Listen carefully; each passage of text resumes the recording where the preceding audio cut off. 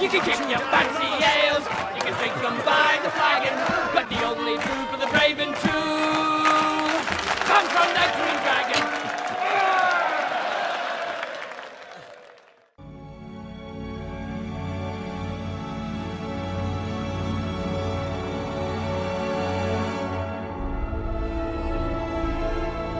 The elves are the oldest, wisest, and most skillful of all the races in Middle-earth.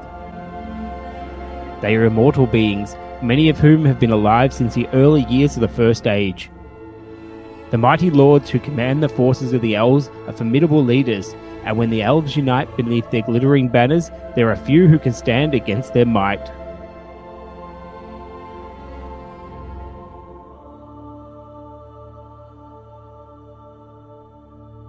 Hello, ladies and gentlemen, and welcome to another episode of the Green Dragon Podcast. I'm your host, Matt, and today we're going to be talking about some pointy ears. Jeremy, you're a big fan of elves, aren't you? Yes, I am, Matt. I am a big fan of elves. The ears aren't really what I like about the elves, I must admit, though. I think I like the immortality angle for it. The fact that every loss really makes you get a tear in your eye. And there's such a big part of Middle-earth. Like, right from the start, you've got the elves. It's almost the story of the elves. It really is, isn't it? Like, I mean, obviously you got all the lore in the back, so you've got the Silmarillion and all of that. And it's just an epic tale spanning thousands of years. And it all comes, well, maybe not to a head in the Third Age, but to an end, I suppose.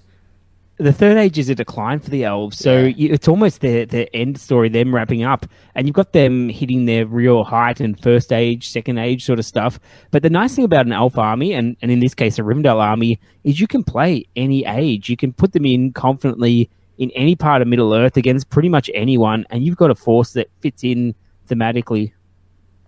Absolutely, and we're not going to be talking about these sort of profiles today, but I love coming up with profiles for some of the elves that possibly Games Workshop will never actually make. So, Feanor, maybe Celebrimbor, although that's a possibility. We could see that one day. And, just all of those incredible elven heroes from ages past. Yes, definitely. Finarfin, Fingolfin, Fin.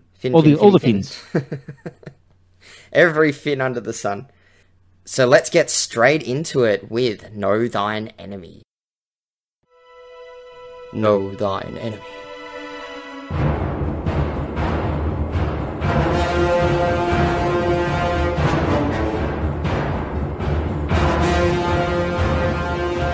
And we start our Know Thine Enemy this episode with one of the greatest heroes in the entire game, in my opinion. Gil-galad, High King of the Elves. Just an incredible hero, Jeremy. I don't know about you, but I have absolutely loved using him in the new rules. And I thought he was great before. I thought he was great in the last edition, but now, wowee. It seems to be a theme. These big heroes are finally getting their worth at the moment. And before his fight 9, which was his big thing, was good, but everyone else could strike and match him. Now it feels like he's on a tier of his own. And he's the one guy that I'm confident that if he goes up against Sauron, he can definitely make Sauron think and worry, because he's a fighter and he's a leader and he's a brilliant one. He's a hero of legend, so he's got a fair few friends following him, and his stat line's just perfect. It's got move 6, but you can fix that up a bit later. Fight 9, 3+ shoot, in case you want to use like really old rules about stealing people's bows. Strength 4, defense 7, which is okay, but you can make it even better. Attacks 3, wounds 3, courage 7, which is almost laughably good. And then he's got 3 might, 3 will, and a fate. Only 1 fate. That's probably his biggest weakness, but still, he's got 1, and he's got the 3 might if you need it.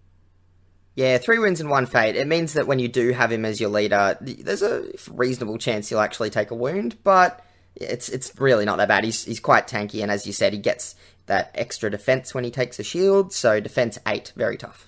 He's got an interesting set of war gear as well. So he's got his heavy armor and Aeglos, which is his spear. And that's an Elven-made spear, so you get the Elven-made bonus. And then he may add 1 to all his rolls to wound when making strikes. Now, that Elven-made, does that mean he wins draws? It means that better chance. Yeah, better chance on draws, which means that this is such a fantastic buff for him, because before Aeglos, despite being Elven Made, was not an Elven Blade. So you didn't get that 3+ to win a drawn fight rather than a 50-50, which it means that if you really, really want to guarantee a win in a combat against a tough hero, you can strike up, you're guaranteed to be fight 10, so at worst you'll be equal fight, and you're winning those drawn fights more easily. So he just doesn't lose combats. Like, you've got to really botch to lose a combat with Gilgalad. And you mentioned that, like, he's even better now because less heroes can strike. Well, even when they can strike, often they're low enough fight value that they're failing half the time anyway to reach his fight 9. His fight 9 is such a good defensive thing as well as an offensive power. It means you can start dueling big monsters, trolls, even Balrogs and things like that, and you're not that stressed. And they'll take time to get through him. Even if he does lose out, he's got some heroics as well that really help you with that. As you said, he's got the strike, which is very good. If you're going monster hunting, you may want to go for a strength. And with the 1+ to wound, it makes your wounds, even though you're only strength 4, makes it very deadly. You've got the resolve for the magic. You've got defense. In case you get outnumbered, you put him out of position.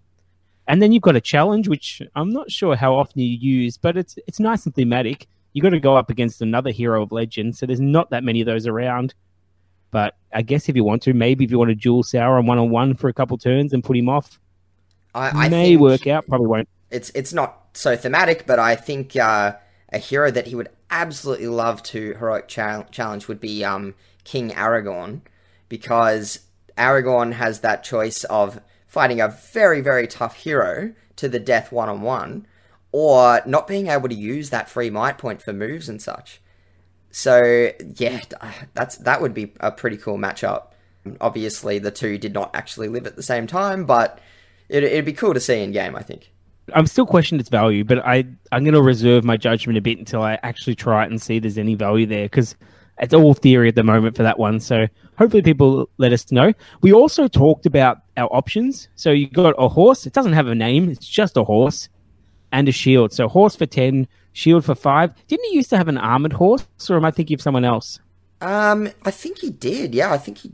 I could be wrong about that. I think I've modelled him with an armoured horse from memory, but I can't recall if he actually had one or not. Doesn't matter. The horse armor's like inconsistent anyway. So if you've got a horse, it's a horse. It's his only horse option. So just talk your opponent through that and just remind them that it's only defense 4 horse. It's no Asphalov. It's no Felaroff. Felaroff. Yeah. That's Aeol's horse. Yeah. Shadowfax. Really good ones. But he's also got an army upgrade that he can use for his warband. It used to be everyone, but his warband, for 1 point, you can upgrade to Kingsguard, which are fight value of 6/3+. So the 3+ stays the same. But fight value 6 is that really nice number where other heroes aren't matching you, or if they're really good heroes, they might be. But you've got Elven-made weapons. You've got fight 6. You can put it on Spearmen if you want. My favorite target is the Spear Shield guys. And then you can just sit there and block with fight 6, or you can go and spear support anyone with fight 6 and think about feinting with your front row. It's really handy. Yeah, it's quite incredible, actually. Like, there's really still, even now, not that many fight 7+ models in the game. So if you've got a front line of fight 6, or even just the spear wall of fight 6, you're just stopping every hero from being effective. You're just blunting them, because they're just going to lose more often than not. It's really handy, and it means that if you're going to ally as well with, say, Numenor, you've got an option to really surprise people, because you can keep your spearmen moving around. There's a few historic allies you can put in, a few other allies, but it's so flexible and it's so powerful, and it really makes average heroes or even good heroes sweat. You don't want a Faramir around there. You don't want a Gothmog around there, because they're only fight 5. They're not going to be matching your generic troops. Yeah, exactly. So tough. Now, the special rules are also really handy. We've got a new one, Blood and Glory, which I think is probably my favorite addition. I really love that rule. We've got Terror and Woodland Creature, but the Blood and Glory, I really want to focus on that, because his job is to hunt heroes. That's when you pay this many points. You're paying 170 plus points, maybe up to 185 for a hero. You want them to start killing some captains in order to justify their investment. And with this, you get a real encouragement because you can return some of the might you spent to do that. Maybe you bulged them and you need to do a heroic combat to get into them. You just get that might back. It's really, really nice. And I like it because it encourages you to do what he's supposed to do. Yeah, it becomes not even just like, oh yeah, this is what I need to do in this army. It becomes such an opportunity just to keep it snowballing. It's fantastic getting might back with a big hero like this. With the tactics, which we'll go into very shortly, it's sort of what you want to do with the elves. You want to pull out their key models and then let your average models take on their below average models and then win just by quality. So it really does help with that. He can go pinpoint things. He loves going on taking on the things like Birder, the Troll Chieftain, Shades, anything like that that's a hero as well as something really important. You spend the might, you get it back. The Terror is a nice insurance. Woodland Creature is always a nice surprise when you line up in front of a forest and then suddenly duck behind it. So you've got a good set of rules, and then you've got a couple more as well. The High King of the Elves, this is a stand fast of 12 inches, which doesn't come up a whole lot in his army because they've already got such good courage. But even courage 5 fails a few times, so it is nice to have that around. But the good one, Matt, the one that you like, Lord of the West. My absolute favourite, yeah. Oh, so good. So good. So you get to reroll a native dice from a dual roll and also a wound roll, but this can also be added to the banner as well because it's a different die. So as long as you roll a different one, you can potentially have 2 rerolls to win, taking you up to 5 or 6 dice that you can throw it with higher fight than anything. The chance of you not winning is really, really low. And then to wound, his strength 4 doesn't look that pretty, but you got 1+ to wound for his spear. You've got his reroll. You've potentially got heroic strengths, or you've got a horse, or whatever else you want. You can do some real damage with this. Yeah, absolutely. On the charge, he's just a total beast. Like, yeah, as you say, fight 9 with up like potentially 6 attacks. How often? Well, okay, I don't want to put it that way. How often are you going to roll 6 dice and not get a 6? Because it happens. But he just doesn't lose fights very often. Honestly. It's so good. I actually I played a game not that long ago and completely forgot about this rule, and he was still good enough to pull out the win, and do a lot of damage. With this rule, if you actually remember to use it, unlike me, then you're just never going to lose with him. He's just so good. We say never. You don't say never. It's going to happen occasionally. Yeah. I say never as the eternal optimist, but yeah, I mean, still be careful with him. Don't just throw him into anything willy-nilly. But he's one of those characters where he can really turn the tables on your opponent. They can go, oh, it's just an elf, right? It's just an elf-sized model. I've got a dragon. Why would I be worried? And then he just goes in and just beats it down, just into the turf. Yeah. So a fantastic hero and a great start to the Rivendell army list. He's definitely the kind of hero that you need to just play the old Halo tactics against him. Just avoid him, because if he's in combat, he's doing damage. So you want to just minimize the amount he can do by keeping him out. Tough to do when he's on horse. The old shoot the horse out, run away tactic is pretty good. But once he's in combat, he just rolls it up and starts getting kills. Keep your heroes away from him unless you're really going all out with the strikes, because he's going to make a mess of you.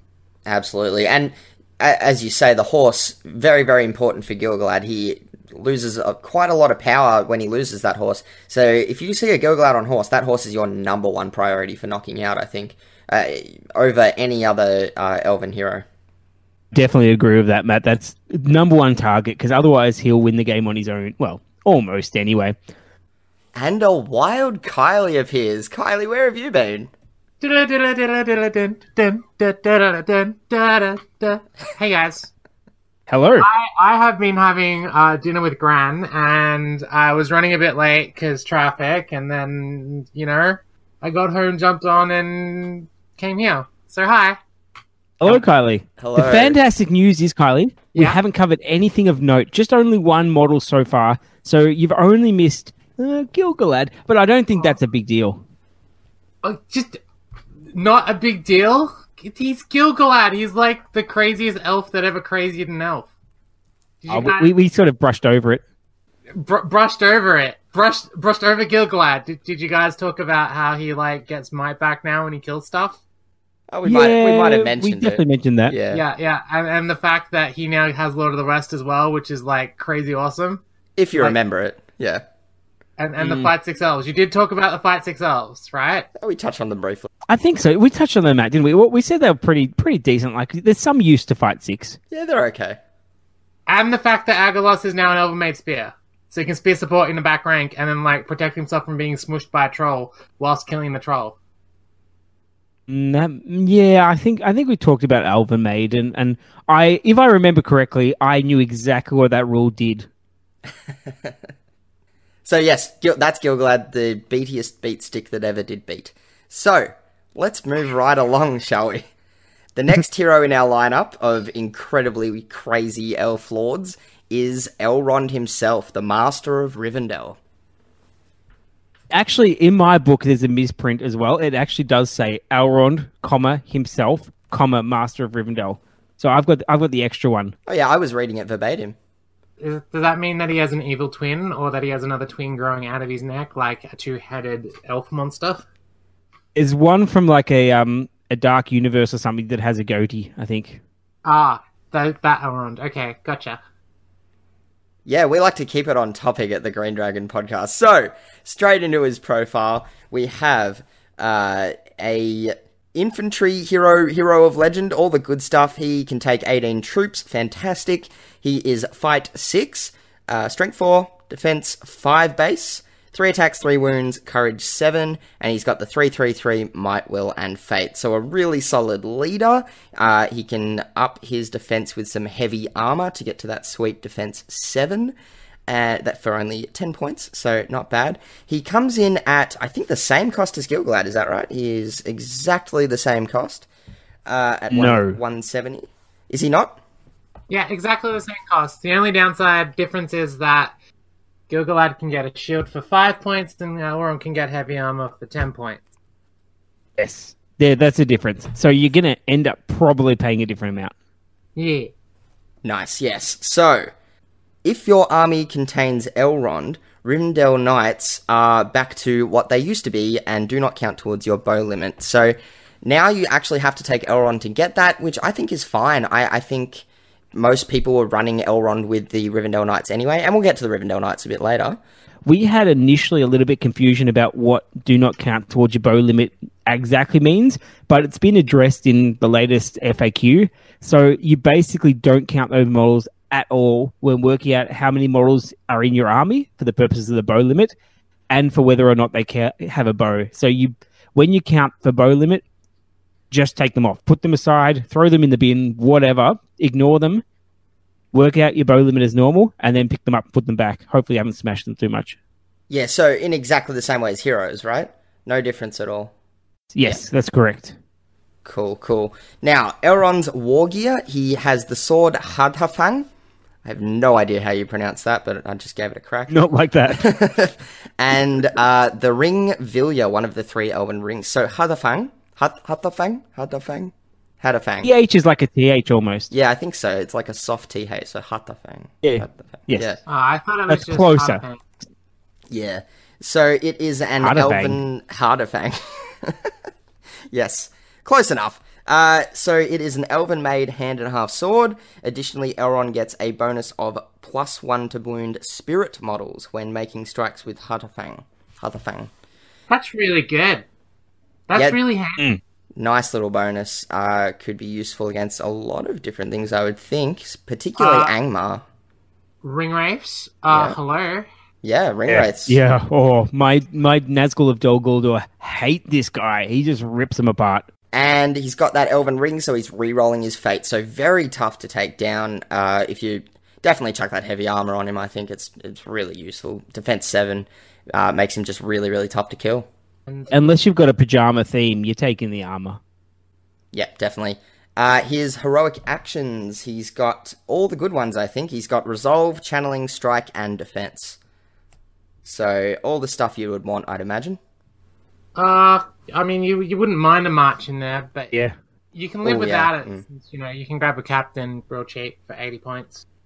I agree with Kylie on that one. A march would be fantastic, especially coupled with his magic power later on. because being able to get that in range is so useful. So that's the only one I've missed on it. And we'll talk about the scenario actually as well.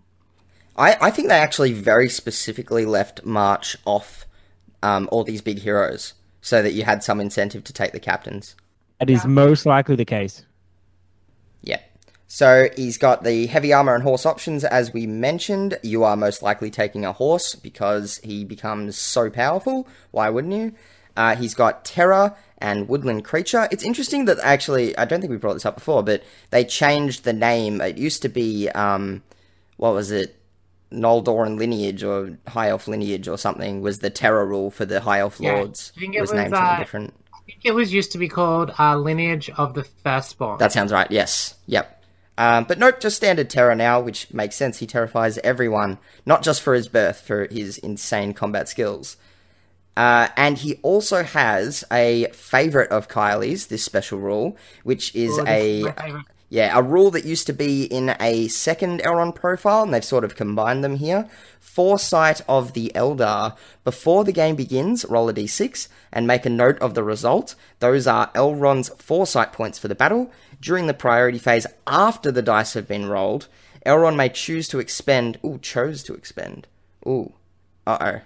That's a little typo there. Oh, no. Oh, I don't like those. Okay. He may choose to expend these foresight points to alter the controlling player's dice roll. For each foresight point expended, Elrond may alter the dice score by either +1 or -1, which is great, to a minimum of 1 and a maximum of 6. How handy is that, Kylie? This is probably one of the most broken special rules in the entirety of the game. Period. And Kylie never overstates things. Hyperbole is not part of her repertoire. I 100% agree with that, and everything Kylie says in the future as well. Look, this is ridiculously good as well, because it's got multiple ones, and if you're lucky enough to get 3 or 4 or 5 or even 6, you can use it on multiple turns. It really does turn the tide of the battle, and this is an army that would prefer to have priority, and suddenly you've got these foresight points for probably very little investment, in all honesty. And they are just so useful. And they're frustrating as an opponent because you know that you're probably going to have to spend your valuable might calling heroics to get moves off because with the ease that Elrond generates priority or loses priority when they don't want it. Yeah, and I think losing the priority is really important too. You might be in that really awkward little position where you don't want to go first. Like you're very close to engaging, but not quite. You can't get everything in. You want to see what your opponent is going to do, and you just neg down and just lose that priority, so you force your opponent to move. Yeah, agreed 100%. Like this rule, like before we had the change of edition, you had to fork out, I think it was like 205 points to get Foresight of the Eldar. But now it's just, it's on a whole other level. The fact that it's with his combat profile, you get Wrath of Brunnen on top of it, plus all of his other new shiny fancy things. Even just rolling a 1 or a 2 can drastically alter the state of a game. Just being able to, that one time when you equal up priority and you're going to lose it because you tied with your opponent, just being able to, swing that to, yes, I lose priority, or yes, I win priority, even just once in a game, can be game altering. I mean, we all know how good the Palantir is with Saruman. This is on the similar level, and even just rolling a 1 can change a game. And let alone the fact if you manage to roll a 6 or a 5, it's a stupidly good special rule. And honestly, for 170 points, it is an absolute bargain to pick up. The magic powers for Elrond are simple but fantastic. You've got 2, and you've only got 3 will, so you don't have a lot of choice here, but they are good choices. No, we only have 3 will until we get into some other profiles. No, we're not up to that yet. We've only got 3 will. If only there was a way to get that, we'll find out later, maybe. The Wrath of Brunnen, this is the upgraded Nature's Wrath, where you hit everything with the strength to hit as well as knocking them down. This one, it's the knockdown's enough. Knockdown is such a fantastic power that it's scary. It takes a lot of effort to resist. It's cast on a 4+, so it's not that hard to get off. But if you're up against an army that's got, say, defense 4, this just rips a hole in the army. It's really tough. Even defense 6 or something like that, it kills a few guys. It can end up killing something annoying like a banner or something you don't expect to, and it really does help you out. It's so good against like cavalry models, knocking them down. It's so if the enemy charges you, you can cast it if you're in the back line and knock a bunch of them down. So the charge is ineffective. It's good offensive, good defensive, good at attacking. It's fantastic. If you can, you try and use all your will on this one. If only you could find some other way to get will. But then you've also got Renew, which is just handy to bump up a wound on something on a pretty easy cast of 3+. So someone, I don't know, an elf hero that's a bit weak and unarmed and helps you out, you may wish to Renew just to protect for another turn. Particularly in scenarios like Fog of War and stuff, if the hero you're trying to protect accidentally, cops a wound or they manage to chip a wound off, just throwing a sneaky Renew over there can really help you going forward to, keep that kind of a hero alive. I didn't realize it has 12-inch range either. That's fantastic. Like, that's as big a range as you could possibly want, I would imagine, in a Rivendell army for just being able to go from one end of the line. Yeah, no, that's got buff from the last edition. Yeah, I think it was 6 before. Yeah, that's super handy. Yeah, really nice. Yes. There's also one other aspect of Wrath of Bruinen I just want to quickly touch on as well that I think you kind of missed, Jeremy, is the extra strength boost you get when you're casting it when your opponent's near water. Yes. If your opponent if there's like any water feature on the table, you can do some serious psychological warfare with your opponent just by putting Elrond within 12 inches of that river, simply for the fact of your opponent is going to be so livid scared of going into that water feature and accidentally copying that strength 8 hit that you can actually kind of like force them away from certain parts of the table and use that to your advantage. And it can be really, really helpful to win games that you might otherwise not be able to win. It almost turns water features into impassable terrain. Because I don't think there's many armies that would be keen on walking into water anywhere near Elrond.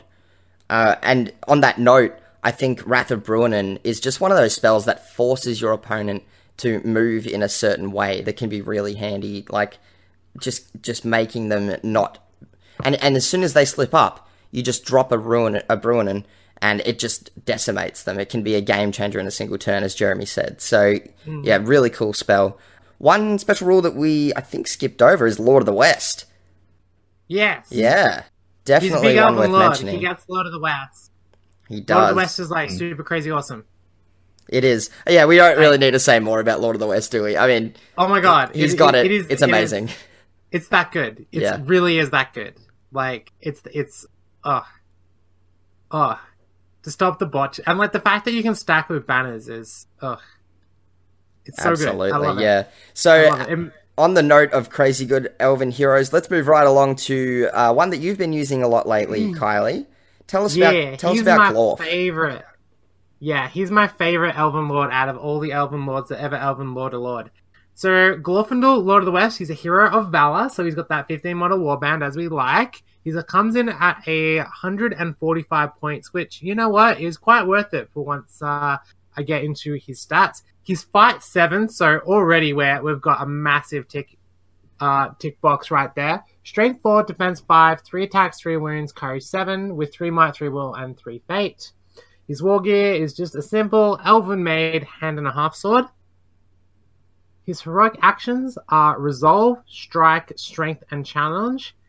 And now we get into the really cool, juicy part of his special rule. Okay, so for options, he has the Armor of Gondolin for 15 points and Ashfalos for 10 points. Now, these two war gear options, straight up, are ridiculous. So the Armor of Gondolin is heavy armor, so straight up, that's plus 2 defense. So that's already worth 10 of the 15 points. But additionally, monsters cannot target Glorfindel with brutal power attacks, which is insane. It means you can go into any monster, anything on the table that's a big scary thing, and feel confident in not getting absolutely destroyed by Rend or Hurl. It is probably one of the best redeeming qualities of Glorfindel, just having no monster fear.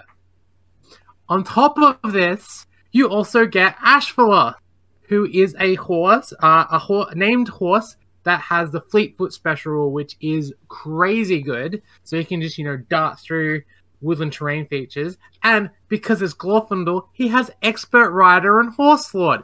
Because, you never, ever, ever going to lose your horse. And these, little combination, this part of his profile, I think is the best part of his profile. Just having this super mobile mount that he can get and just not being able to be hit by monsters.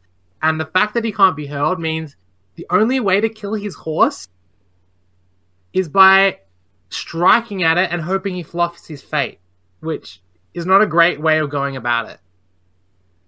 Yeah, Horse Lord is one of the coolest rules I think that they introduced in this edition, and for a hero like Glorfindel, it's just amazing. It means he's just probably going to be at full power for most of the game. Very, very tough to take that horse out. So, yeah, fantastic for him. Yeah. Kylie, you may have not mentioned this, but it's also move 12. So it's up there with the fastest models in the game as well. It's move 12? Move 12, yes. How did I miss that? I don't know. That's insane. That's Shadowfax. That Ashfaloth legitimately is better than Shadowfax. I don't think it has the will. I don't care. He's got 3 fate points. Shadowfax doesn't have 3 fate points. Ashfaloth does. And Expert Rider. And Fleetfoot. Shadowfax doesn't have Fleetfoot. Damn. No, that's true. All right, best horse in Middle Earth. Vote below. We'll have a poll. Well, I'll definitely be making a poll on that. Matt signing up for more work. I like it. 12-inch no horse, fantastic. Fleetfoot, fantastic. Expert Rider, fantastic. Horse Lord, fantastic. It's got everything you want, and horses are just so good.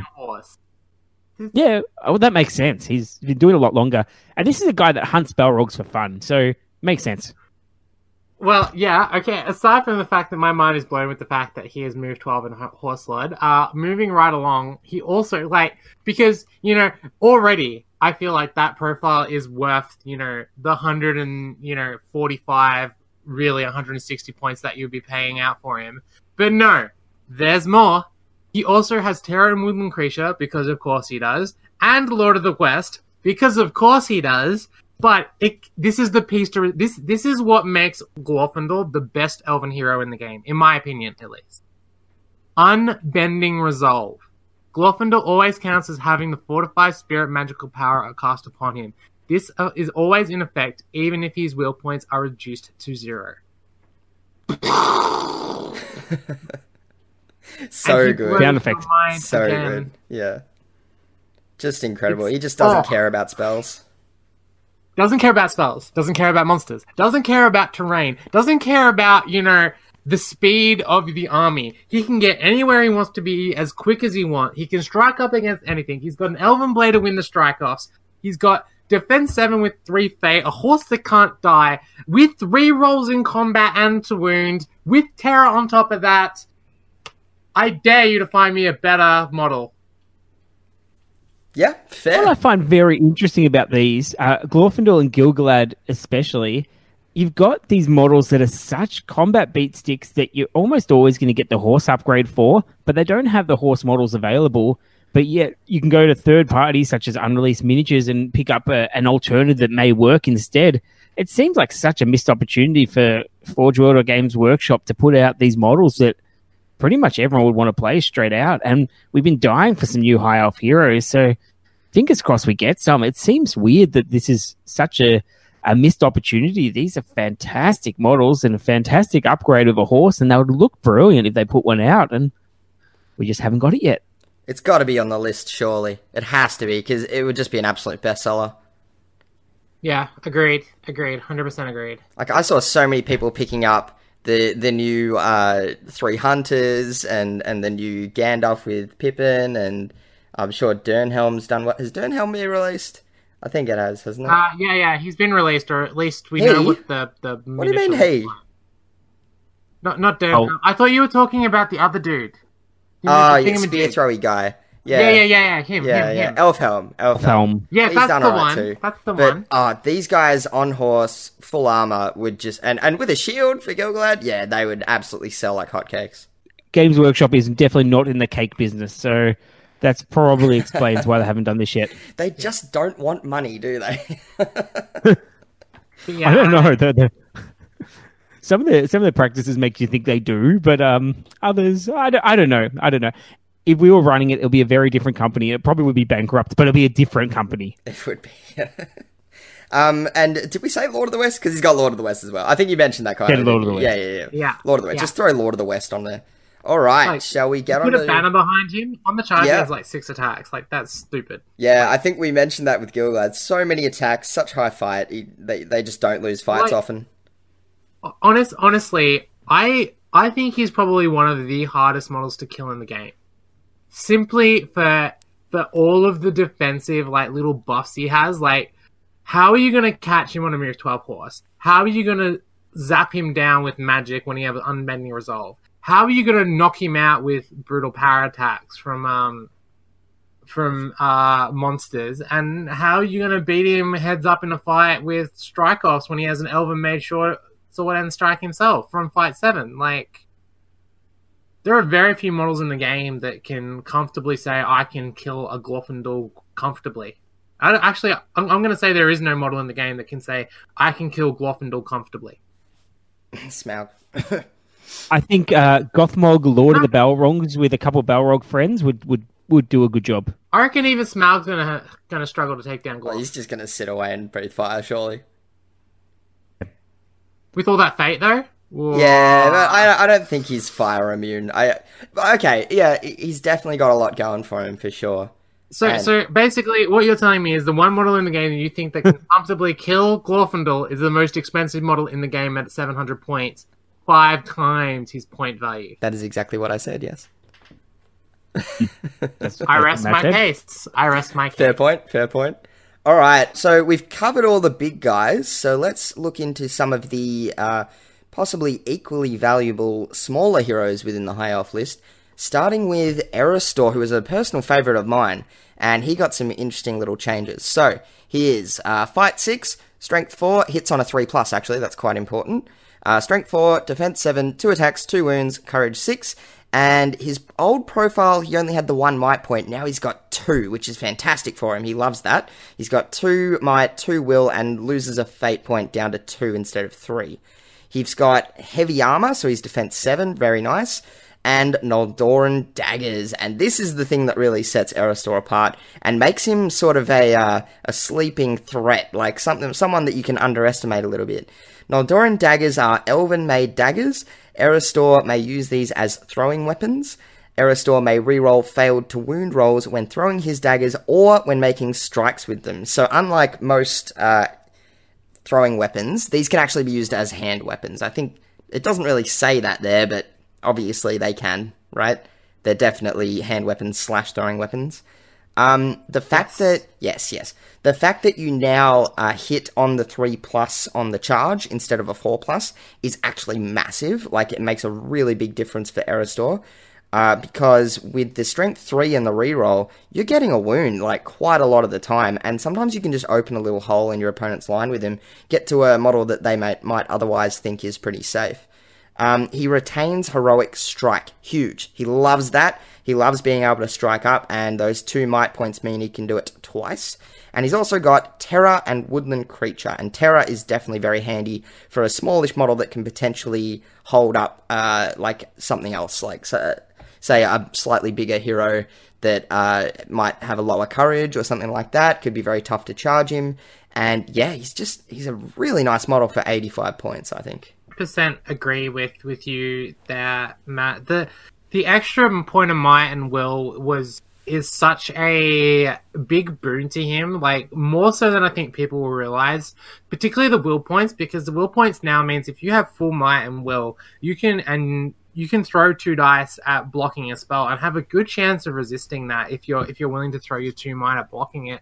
And being able to just have that one turn where you can pretty comfortably block a spell can be the difference between losing a game and winning a game, because that can be the opportunity where your opponent, dives in with a ring wraith or goes at you with a troll, and they've set up this whole turn to get this one play off, and their play relies on them getting the spell off, and Eristor blocks the spell straight up. Yeah, it can be very, very useful. I agree with that. And Matt, there is no doubt whatsoever that daggers are hand weapons as well, because these are elven-made daggers, and Arrestor may use them as throwing weapons. But then it also talks about when you reroll the wound, you can use it when throwing or when making strikes of them. You don't make strikes with throw weapons normally, so they're definitely one or the other. He somehow's got them on a string and they come back to him, and he uses them a lot because they are surprisingly good. He tends to kill things with his throwing weapon quite a lot. And it's just a nasty surprise when you get this terror elf munching down your line slowly, and he's hard to move. Yeah, I think of them more like boomerangs. He just throws them, they chop a head off and come straight back. See, I always thought it was a bit more... I'm not sure if you guys remember Yoda from Revenge of the Sith, where they're like entering the Jedi Temple and he throws his lightsaber at a guy that like lodges in his chest, and he like jumps onto him and pulls the lightsaber back out and keeps fighting. That's what I imagine he's doing with the throwing daggers. And whatever way he's doing it, he's an undeniably stylish model. I really enjoyed painting Aristor. He's got really cool armor. He's got some nice flowing robes, which were enjoyable to highlight. So yeah, I'm a big fan of the model, and I'm a big fan of the profile. I quite like him and Glorfindel in like the same list. They're fun. Yes. Yeah. I really like the helmet. I prefer Glorfindel just a little bit with the cape and the slightly different armor, but he's definitely a good one to paint. And I feel like the pose they've got him with the photos makes him look a little bit static. When you see him in real life, he's pretty good. Even though he's quite 2D, I think he's definitely a worthwhile addition. I wish they had more of those helmets around as well. So it's only the two that have that. It'll be really nice to give us an upgrade pack so we can put him on Kingsguard and just have a whole regiment of that helmet.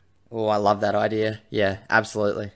So, Kylie, let's go on to another one of your favourites, Arwen Undumiel.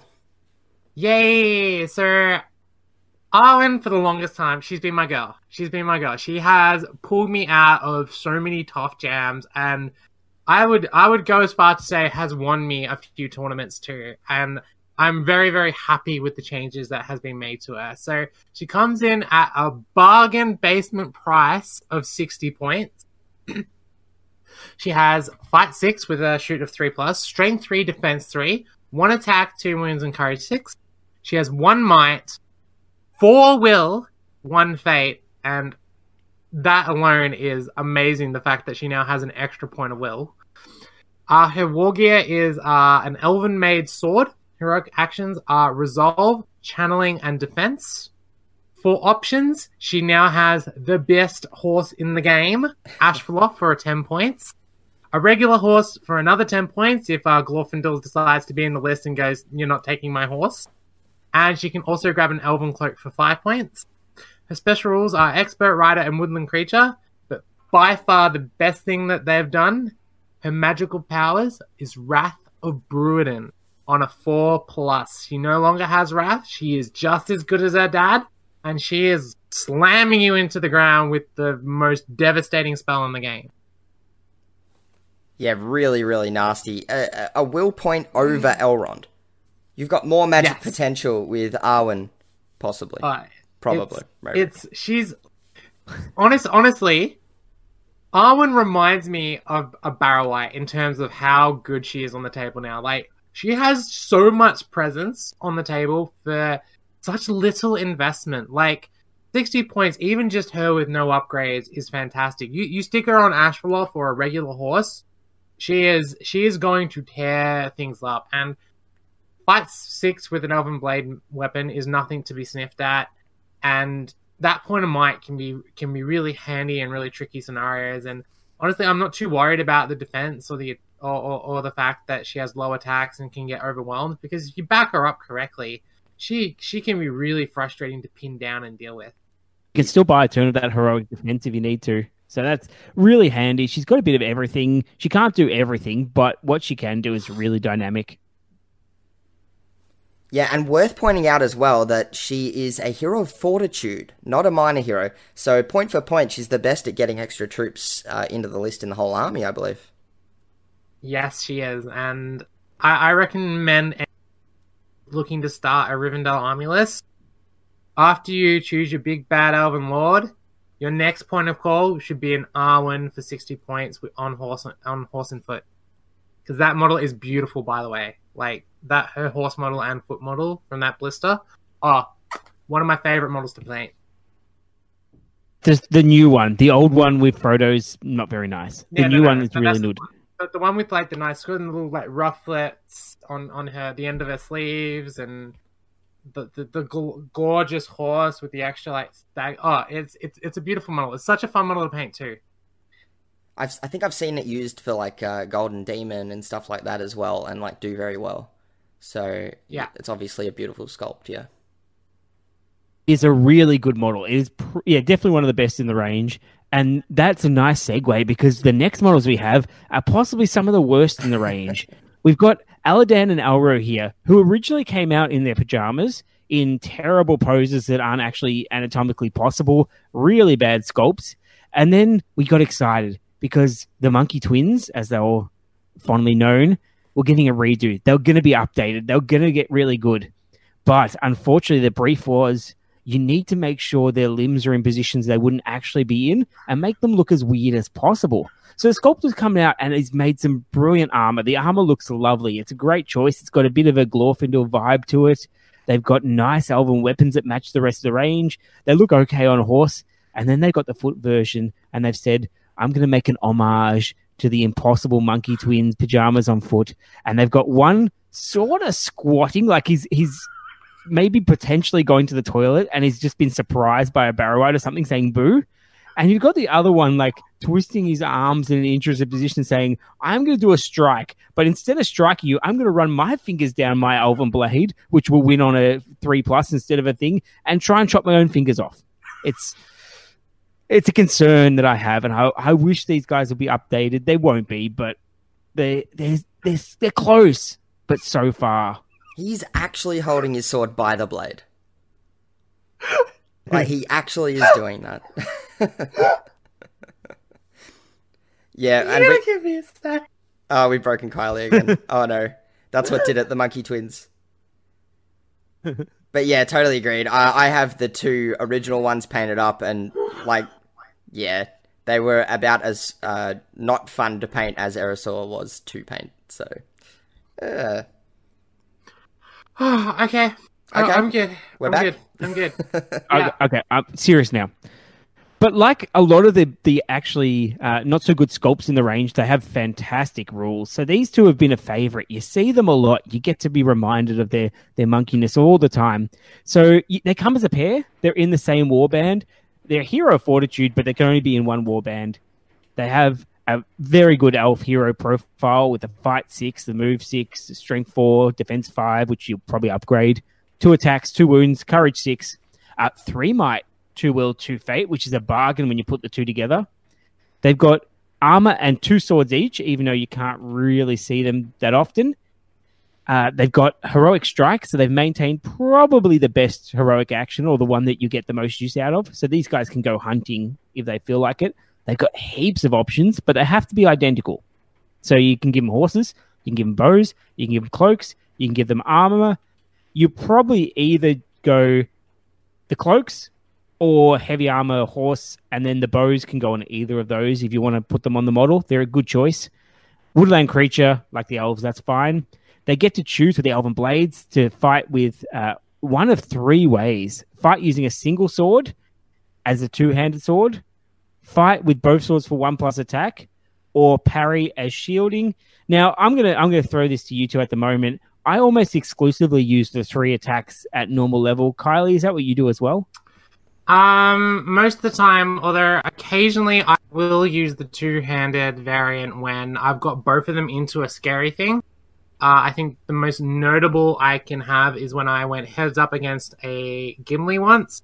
And I went 1 twin went in with 3 attacks, fainting, and the other twin went in a 2-handed weapon. And the twin with 2-handed weapon was the one that I was relying on to kill Gimli, and the other twin was there to win the fight. So it can be handy to go 2-handed sometimes, and shielding is always good if you're hopelessly outnumbered and just need to win the fight. Or if you just want the game to go longer as well. Yeah. But the shielding's only 1+ attack in this one, so I don't see that one as being a great option. Yeah, it was I double think- attacks. Yeah, I think you Jeremy, only really want to use it when you don't want to kill something. I think that... And Matt stole my point. Thanks, yeah, Matt. yeah. Appreciate it. No worries, no worries. That's what I'm here for. I just wanted to add also that I've probably used it maybe twice, and it would have been against big things where I was already a significant chance of winning the fight. So, for instance, I think I double-handed with both twins against a dragon once because Bjorn was also in the fight, and probably against a Moomuck once or twice. So, yeah, those are the only times you really use it, I think. fair enough. The other rule they have, which makes them quite interesting, is the unbreakable bond. If one gets killed, the other one increases their strength by 1, decreases their defense by 1, and then pass all courage tests, but they have to try and charge the model that killed the brother as quickly as possible. So this is advantage to your opponent, quite frankly.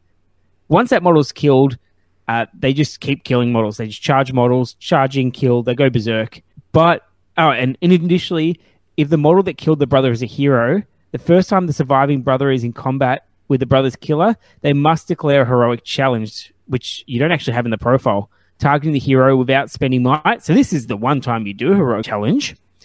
This may be done even if the hero is of a lower heroic tier. So basically what it means is if one of them gets killed, the other one just runs around the battlefield chasing an infantry model, a hero model, someone, and gets way out of position.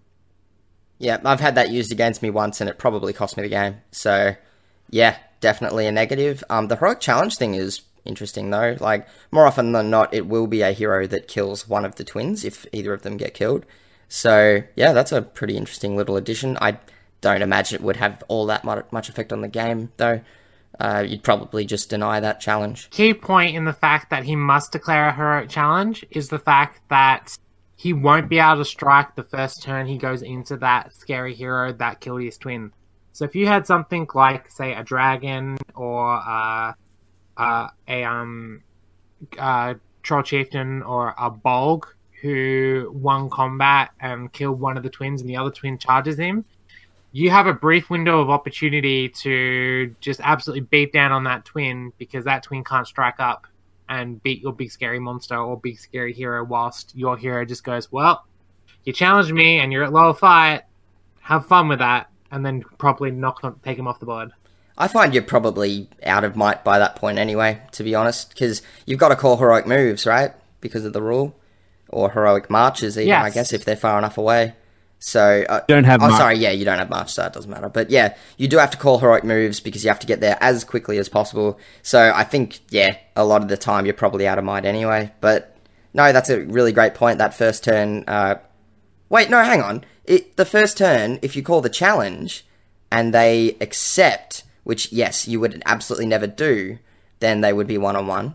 But yeah, you're right. You would just deny it, you'd throw everything in, you'd strike up, you'd kill him, yeah. No, but you would accept the challenge though in some cases because you can still trap that hero. You could still trap the twin if you goad the twin forward and trap and force the twin to engage, say bolg, and then you throw a whole bunch of orcs in behind, not charging because you know you're going to accept the challenge and boxing him in and trapping him. I would put good money on a bolg with a banner reroll to beat a twin in combat, and then promptly kill him and get a might back. Ooh, not just a might, D3. Yeah. Like I said, like the unbreakable bond rule is there for a reason because the twins really are that good. Like you're paying 160 points for 6 points of might. That is damn good value. That's Boromir level value, and you know you have to really kind of think about how unbreakable bond is going to be playing out in your games. Simply for the fact that you know if you're up against a smart opponent, they will use Unbreakable Bond against you, and they will kill one of your twins. Great point. I think probably in the last edition of the rules, the twins were probably that really top tier pick, the one that you went like, damn, they're so good. Why wouldn't I take them in a high elf list? Whereas now I feel like they've remained relatively the same. And so many of the other elf heroes have got buffs. Like, pretty much every other elf hero is improved in some way, shape, or form. That they're definitely not as much of an auto-include as they were before. And I think that's a testament to just how good some of the new elf heroes have gotten. Like, really, when you're looking at it, once you've got the twins on horse with heavy armor, you've stuck elven bows and cloaks on them, you're looking at roughly the same points as an Elrond or a Glorfindel or a Gilgalad, and you kind of really do have to kind of sit back and think, do I want the twins, or do I want this high elven lord with, Lord of the West and all the other amazing special rules that the big three elfin heroes now have? Yep, for sure. So we talked about how frustrating Unbreakable Bond can be to play with, and how useful it can be to play against. One really, really simple way for new players who are picking up the twins and running them in their list to get around this problem is simply making sure you keep the twins together. I'm talking like within 1 or 2 inches of each other at all times. For the fact that if one of the twins dies, the other twin is going to be relatively close to the model that killed their twin, and as such are able to charge into that model as quickly, like almost immediately, and be able to get rid of the negative effects of being forced to chase around the model across the table the entire game. And yeah, they actually work really well together, because you can just, use heroic combat to bail each other out. You got 6 points of might in one spot to keep really putting pressure on. And yeah, generally when I run the twins, I run them together and don't ever have to worry too much about Unbreakable Bond.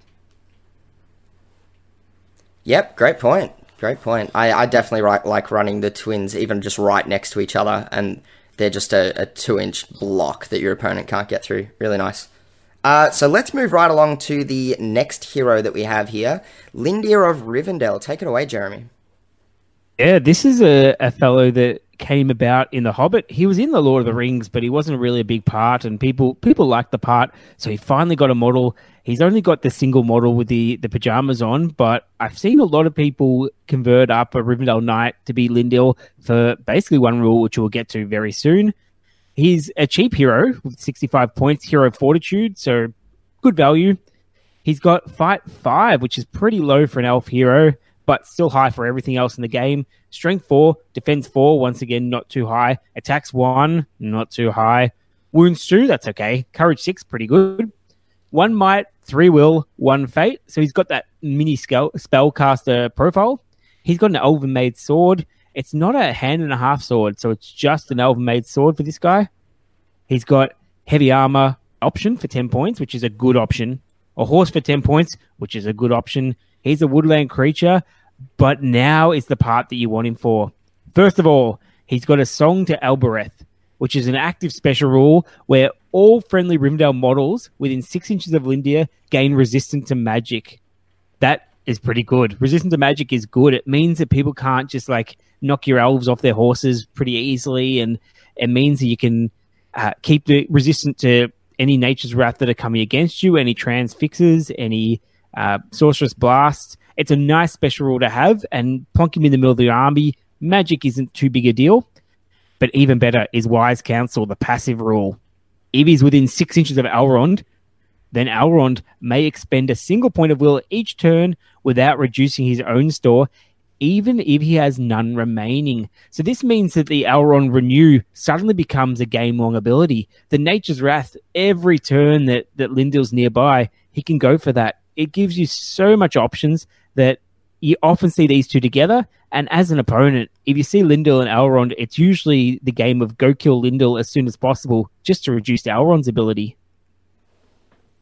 Yeah, Wrath of Bruinans every single turn. Ouch. Very, very painful. And that's why you take him. I think that's definitely the main reason. You're going to run him with Elrond. Would we take him without Elrond, Kylie? Say probably not. The Wise Counsel special rule is just it's just too good to not have him alongside Elrond. I mean, yes, the resistance to magic is very, very potent and powerful, and you probably could do some funky, allying him into lists, give other models resistance to magic. But yeah, I see Lindir as a bolt-on Elrond upgrade rather than his own hero upgrade, and he's useful. 65 point.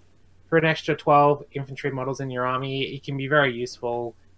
But other than the Elrond special role, he doesn't really have a lot to write home about. I agree with that. I think You probably wouldn't put him in a strange ally list either, though, because it's just Rivendell models to get the resistance to magic. So he's not one that you're probably allying in to help out hobbits or anything like that. So I think, you're right. He's a friend of Elrond. He loves the Rivendell Knight list where you get lots of movement. So he's often converted up as a Rivendell Knight, and he's a good model, but he's a captain level model at a captain level price that is not too hard to take out for an elf hero. So I tend to make it my business to go and target him early on if I can, because if Elrond gets to wind up and do a spell every turn, it makes a mess of you. Yeah, totally agreed. I think that's all there is to say about Lindir. He's really nice in that Rivendell Knight list, as you mentioned. Yeah, that's pretty much it. An add-on to Elrond. So, let's get right on to another hero that I know Kylie's been running a lot. Kylie, tell us all about Círdan. Círdan the Shipwright. 80 points of pure awesome. That is right. Círdan is back, baby, and he is better than ever. So his stat line's pretty mediocre. He's move 6, fight 5 with a shoot of 3+. He's strength 4, defense 4 with 1 attack, 2 wounds, and courage 6. His might is 1, will is 4, and fate is 1. And on top of that, he's unarmed, and his heroic actions are channeling and resolve. Now, at this point, you're thinking, that doesn't sound very good, Kylie. That sounds pretty garbage. And then I'm like, I haven't told you his special rules yet. For starters, Círdan has resistance to magic, which is freaking amazing when you take into consideration that all of his spells are buff spells. They're all exhaustion, buffing up your army, giving them like lots of little advantages. So having an extra resistance to magic in there to just, throw up 1 dice to try and, even when you have 1 will point, is amazing. On top of that, you also have Terror and Woodland Creature, which, every High Elven Lord has. But the best special he has is the Shipwright's power. Círdan may spend a single point of will each turn without reducing his own will store. That's right, he's been taking lessons from Galadriel and is now a monster spellcaster. His magical powers are Aura of Command on a 2+, Blinding Light on a 2+, Aura of Dismay on a 5+, and Enchanted Blades on a 4+ at range 6. This guy is insane. He is like one of the best buff heroes in the game. I would actually even take it one step further and say he is the best buff hero in the game. He is that good. Yeah, not a lot of combat though with him, is there? Can't really charge and do any damage, can he? No, he definitely can't. He's got one job, and that's to sit in the middle of your army with as many elves around him as possible, because he is target number 1. If you see him on the board and you get an opportunity to knock this guy down, and you see a banner, you see Círdan, banner, Círdan. I'm going all out on Círdan because this guy is a game winner. He is so good now. And I always wanted I like the model, but I have one problem with him. Where's his beard? He doesn't have a beard, but I forgive it now because his spells are so good. He can be beardless and that spellcaster. He's fine. That's why his face looks so disappointed. He doesn't have a beard.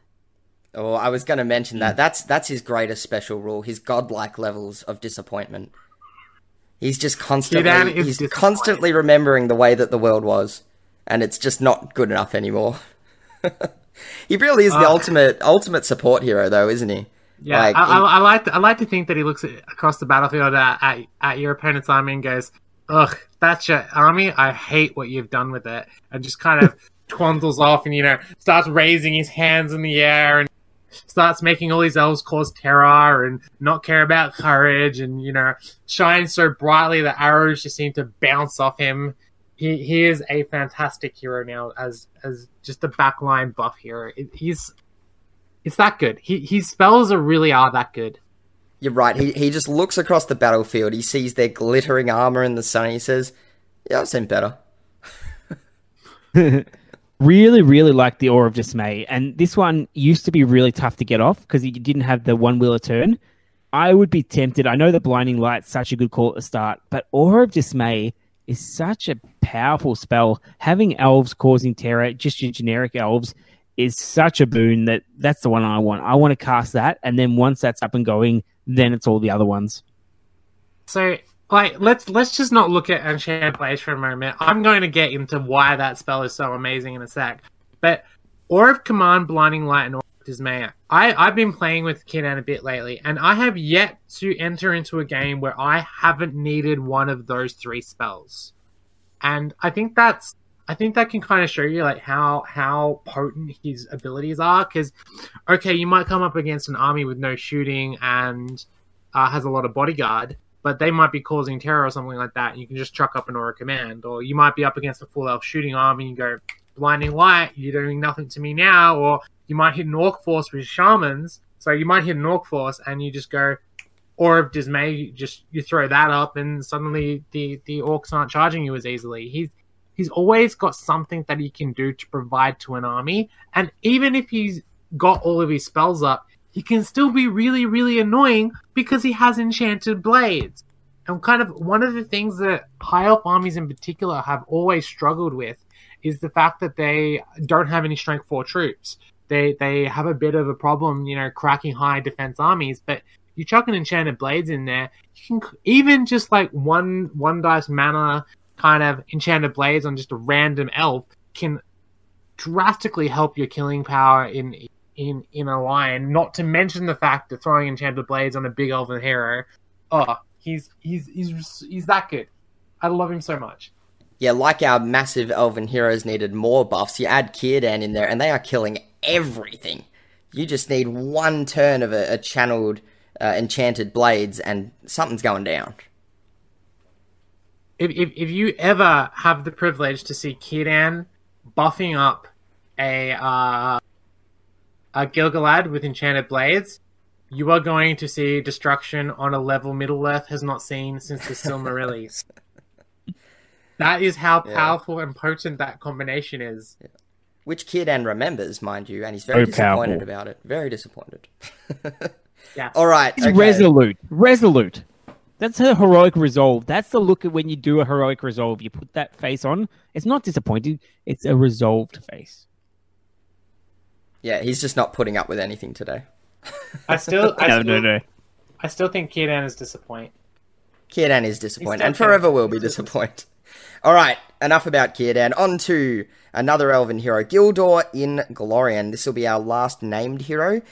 He is an elf infantry hero, no Rivendell keyword, which kind of important for a couple of little things. I think the resistant to magic from Lindia doesn't affect him, and I think the army bonus, I think you have to be a Rivendell model. Anyway, he doesn't have a shooting weapon anyway, so it doesn't really matter.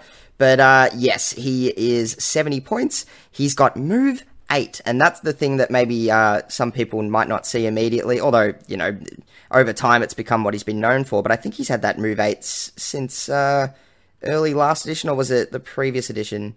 He's had it for a little while. It was during the introduction of Warbands is when he picked up the move 8. Yeah. So, and I thought, lovely, that's a really cool little buff. He's got really unique too. Like there's not much in the game that moves at that speed. He is fight 6, strength 4, defense 4, 2 attacks, 2 wounds, courage 6, 1 might, 4 will, 1 fate. So another one of these sort of mini spellcaster type level heroes, but with the extra attack as well. So he can do a little bit in combat. He has, like Lindia, an elven maid sword, not hand and a half, so no two-handed for him.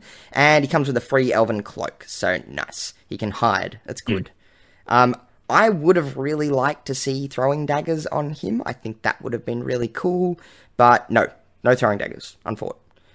He has Channeling, Resolve, March. There you go. There's our first Heroic March of this episode.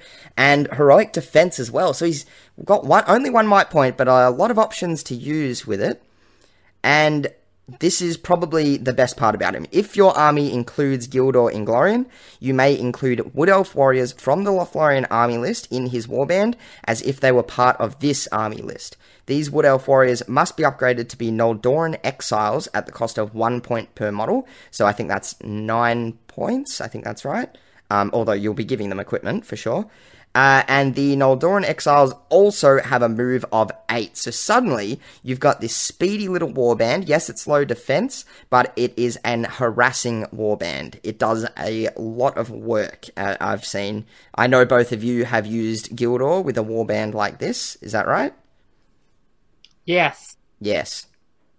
Yes. And much like the rest of the Elven Lords, he has Terra and Woodland Creature, and the coup de grace for Gildor, even though it got a little bit nerfed, is he has Immobilize with a range of 12 inches cast on a 3+. So he just throws a few little Immobilizers out there as he runs around with his warband of throwing dagger wood elves and just ties up some models for a turn. And I think for 70 points, he is an absolute bargain.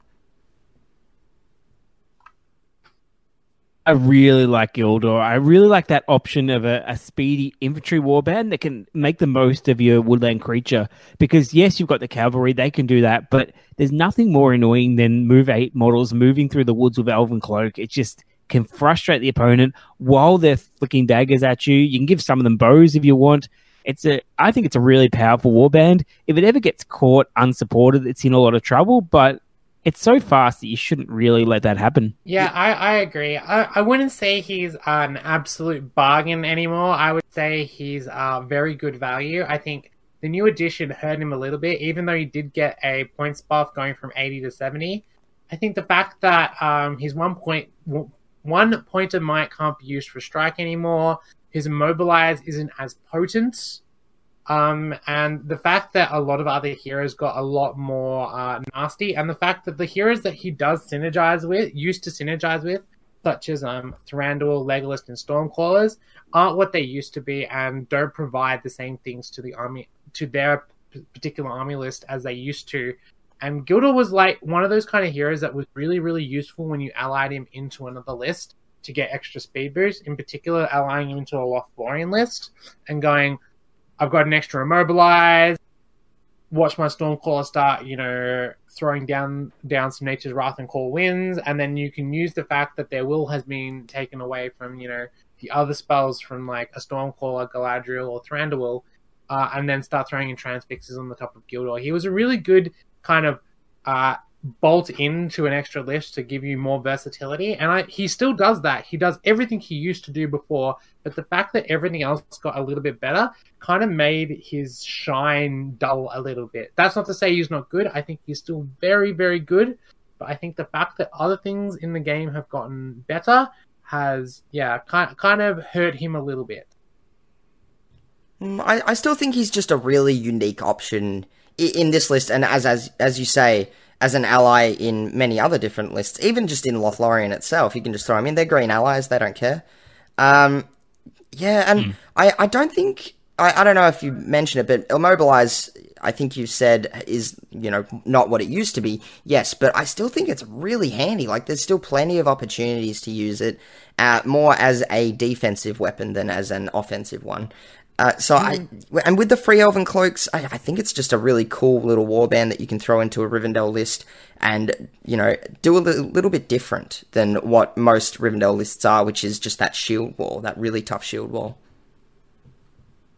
I agree. He's a very good extra kind of a tool in your toolbox, or a little technical option that you can throw in your list. I don't particularly like running him in Rivendell lists with a lot of Noldorian exiles, simply for the fact that when you start throwing a lot of defense 3 into your army with that has already kind of sitting at defense 5-6, it can really make you vulnerable, where if they were just straight up tin cans, you'd be a lot more solid. I don't like kind of mixing too much of my baseline troops in there, simply because it can be easy to focus down, and I feel that allying in Gildor in this instance can be very detrimental to that. I've ran Gildor with 2 other warbands of High Elves, and was finding that my idea for Gildor wasn't kind of working out the way I wanted it to, and a contingent of Rivendell Knights was kind of what I wanted Gildor to do, or running an extra block of tin cans would have been much better than having the Noldorian exiles in there. Yep, fair enough. On to our last hero in the list. Sorry, second last hero in the list. Second. So we've got 2 generic heroes to finish off with. Starting off, we have the High Elf Captain, who, honestly, I'm just going to say I don't think he has changed at all. He's got that heroic march, which most captains, or I think all captains do now, and he's a great points. Like, he's one of those captains where you just go, he's as good as a lot of named heroes in other lists, and definitely worth taking. I don't think we need to linger too long on him, though. He's got that fight 6. He's got the Elven Made Hand and a Half Sword, heavy armor. You can give him a shield, which is great. You can chuck him on a horse with a lance, throw an elf bow on him. He does all the cool captain-y things that you want. He's got the Expert Rider and Woodland Creature, moving through terrain, all good. Picking up the artifact in whichever scenario that is without dropping off.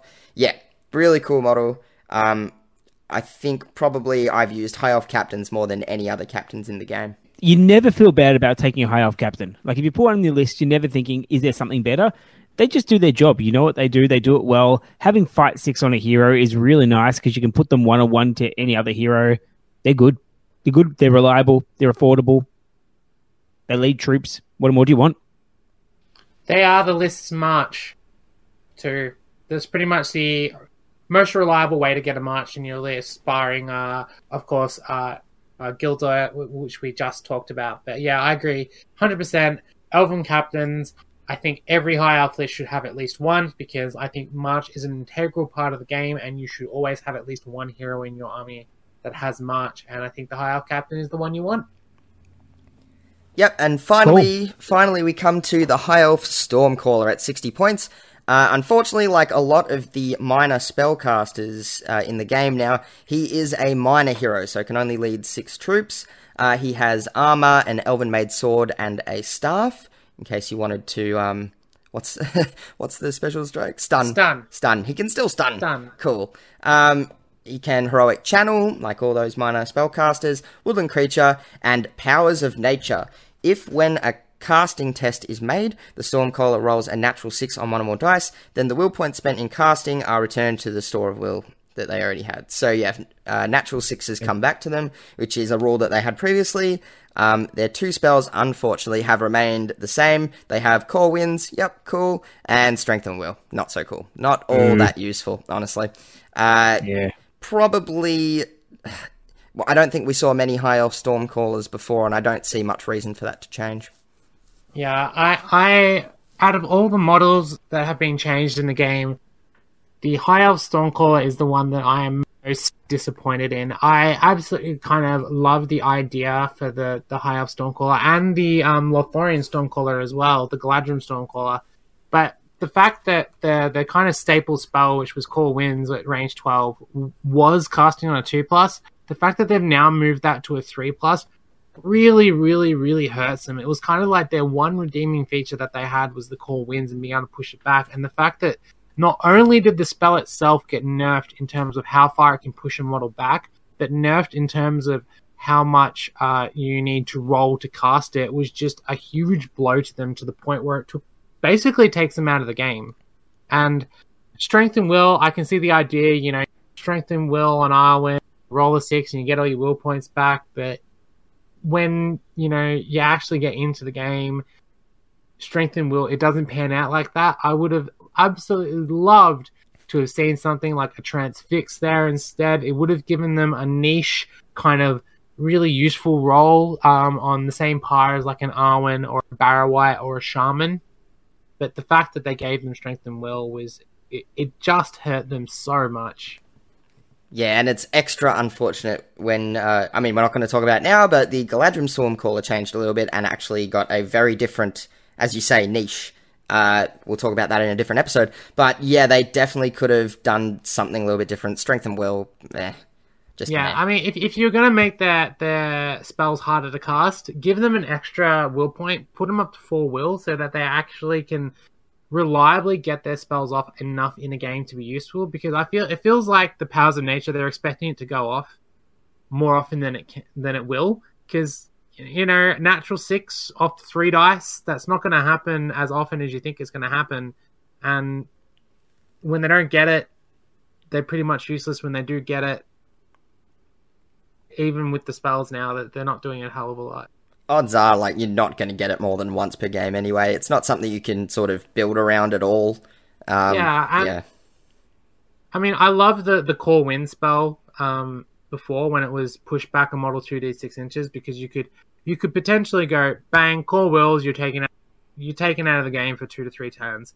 But now that it's 1d6, it's like, all right, I deny you your big hero for a single turn, and the fact that it's on a 3+ can really hurt. Yeah. I would definitely take this model if it had 6 wheelbase. Yes. That's all. Yep. Less agree. than that, rubbish. Yep. Totally. Oh well, unfortunate. You can't win them all, I suppose. They've stuffed it up. Yeah. That's It's a spellcaster with not enough will. All right, let's finish this one off. We've got profile. only 2 troop types in Rivendell, and that is all you need. You've got the Warriors of Rivendell, who haven't really changed. They got one little buff, which actually is very, very nice. They come with the Elven Made hand and a half sword for free now. They're the same points. They get that sword for free. It no longer costs 1 point. Amazing. 2-handed everywhere. Winning drawn fights everywhere. Yeah, really great little buff. But that's the only change to the High Elves. They always have a Warhorn. I don't think it was 30 points. No, I think that's right. Maybe not. How often are you taking a Warhorn with them, though, really? Not. I know it was 30 points for the, the cavalry, but I'm not sure if it was for the, High Elves. Man, I cannot their name today. Yeah. Can I ask you both a question? Yes. Please do. Have you ever taken a Warhorn with a High Elf army? I'm not a big fan of Warhorns anyway. I usually don't bother with them, so I would not bother with them. If I've got a spare 30 points, I'm buying another banner. Yep, 100%. Any disagreement, Kylie? I would, if you kind of know that there's going to be a lot of courage tests and terror shenanigans in a tournament you're going to or something, I would maybe think about throwing a Warhorn in if it's a big points, but there are better and more. Yeah, I'm with Jeremy. I'd prefer the extra banner. I guess if it's like 1,000-point game or something like that, maybe throw in a Warhorn because it's kind of useful to go up to courage 6, but it's not needed. And because of how expensive everything else is, you don't want to kind of throw away 30 points for nothing. Yep, I'll straight up say I've never even considered a Warhorn for High Elves, even though I've had plenty of games where I failed lots of courage tests. Anyway, last profile, and the only other warrior profile, the Rivendell Knights, which have had a sort of minor fall from grace. Their profile remains the same. They still have all of the equipment. They come with heavy armor, lance, elven made hand and a half sword, elf bow, and horse. So they're octopuses, apparently. Octopi? Octopiece? Octo something? So elves. Octo elves, yes. And they also have the option for Warhorn, which no one ever takes. You can throw a banner on them, which is a pretty cool option. And you can throw shields on them, which a lot of people definitely do, because Defense 6 is fantastic. Did you say that these models have got worse? No, not really. I think... Oh, yes, sorry.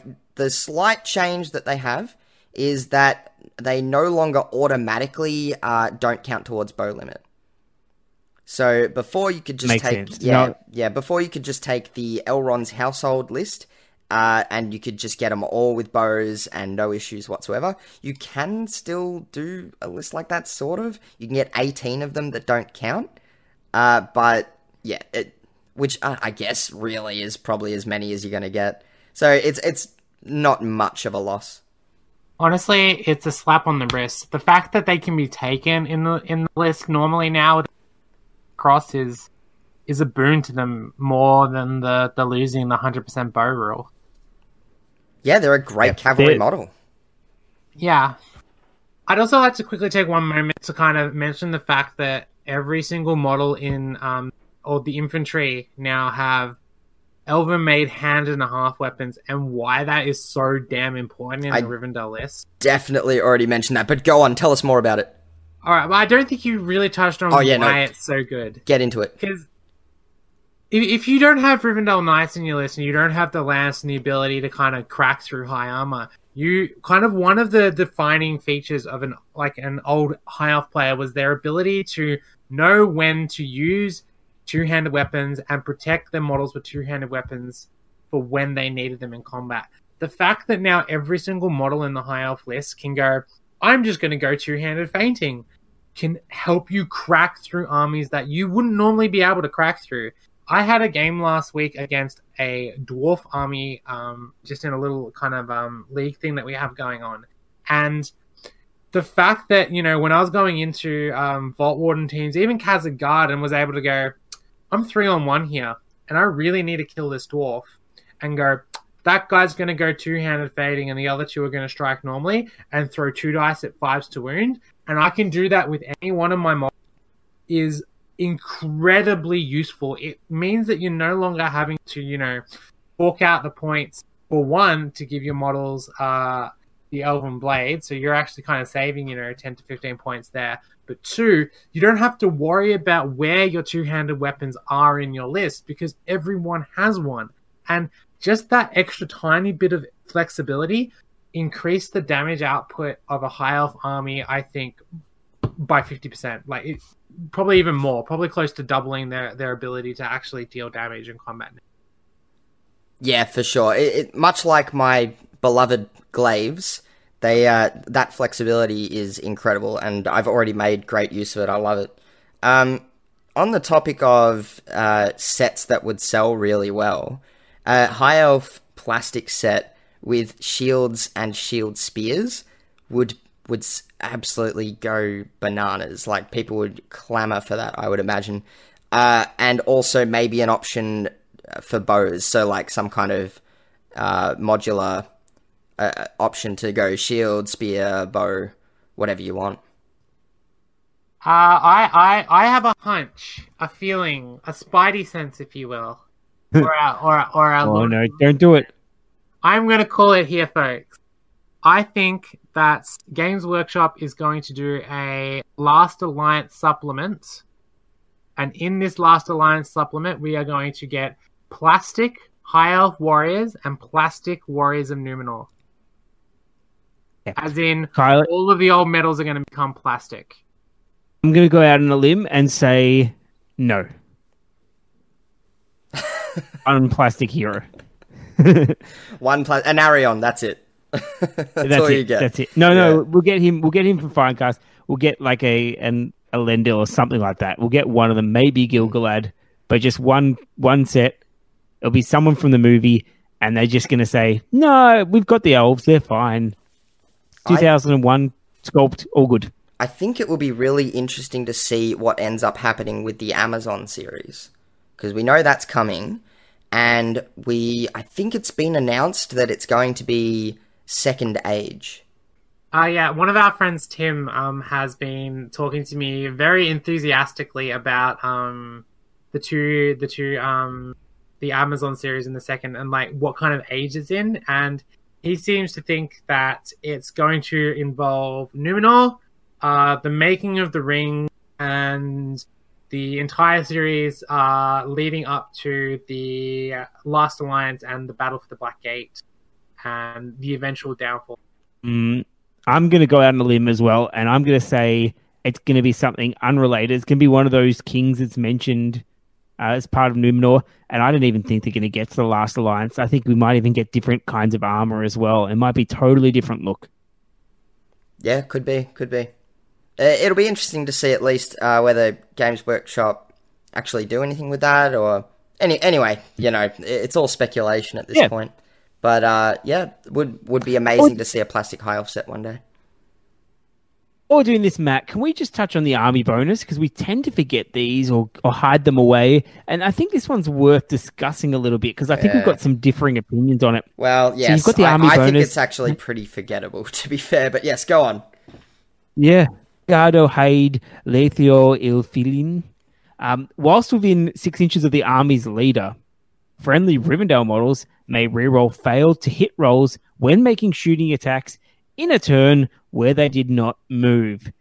Now, I don't like this because I like to move.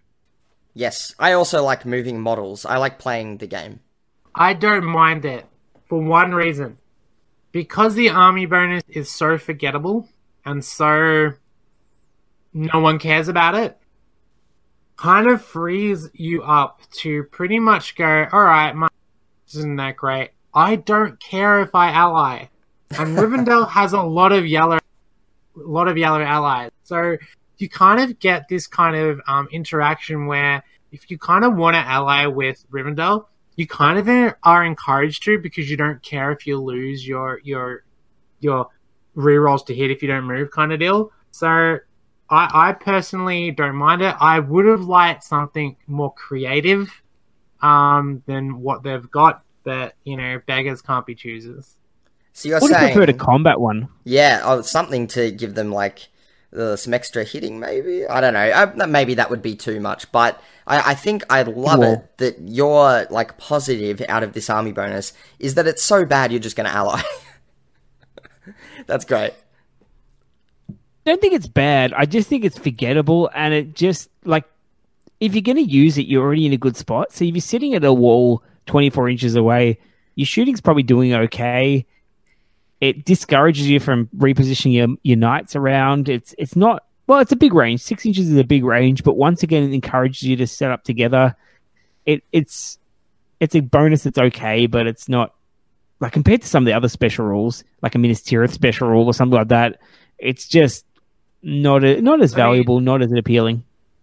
I mean, I get where they got the idea for the Armulus from that scene in the movie where they're charging at the setup Rivendell line. But if they wanted to kind of represent, the stoic, static elf line where they, down, like, just crush the orcs charging them, they could have come up with something more interesting, like maybe shield wall for a single turn, a one use only kind of deal, or maybe even having something where any model base contact with them counts as having a spear. I don't know.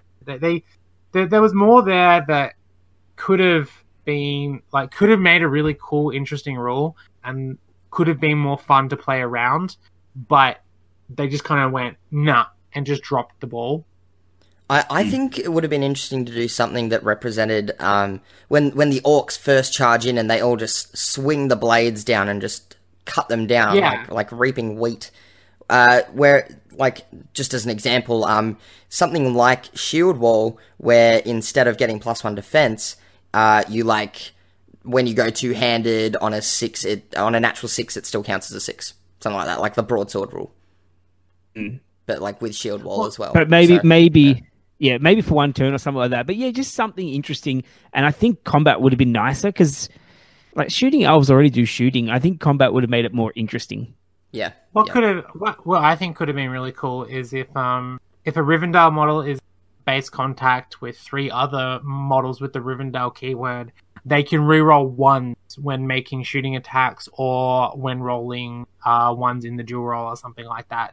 That way you kind of get that bit of shooting thing, but you also kind of get this really cool thing where they're, getting a bit of extra combat bit potential out of their strikes, but they need to make sure they're in kind of this good formation to get it. And I reckon that's what I kind of like about the special rules. Some of the really kind of interesting special rules where it rewards you to play in a different style. And, like, for instance, I absolutely love the fact that Corsairs get the Backstabbers special rule, not because it's a very powerful special rule, but because it changes the way you play Corsairs, because you're encouraged to go for traps to get that bonus, whereas this one you're not really encouraged to play in an interesting manner, kind of like what Matt said earlier. Okay, well that was epic. Yes. Gosh, I love elves. They're my favorite army that I've actually painted myself. So this was really cool to go through these models and learn a couple of things actually that I wasn't aware of. So might have to paint up a few different heroes. Yeah, I do have one quick question. A quick side-along question that I may or may not have been mentioned at the start of this cast. Did we ever talk about the fact that Bilbo Baggins is in this army list? We didn't. Cool. Side point. Bilbo Baggins is in this army list and can be taken as an independent hero. Huh. True. There you go. What other army? Is he in Shire?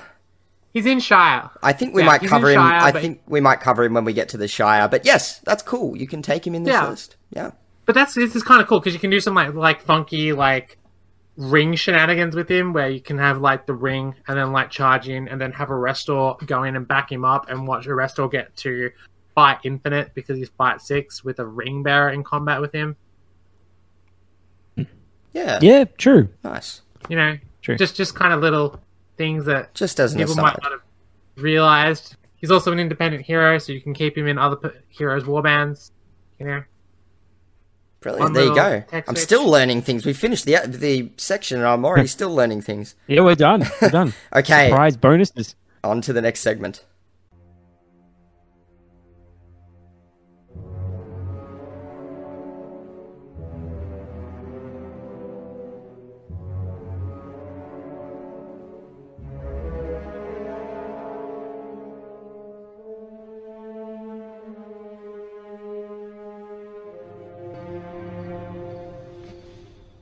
Keep it secret.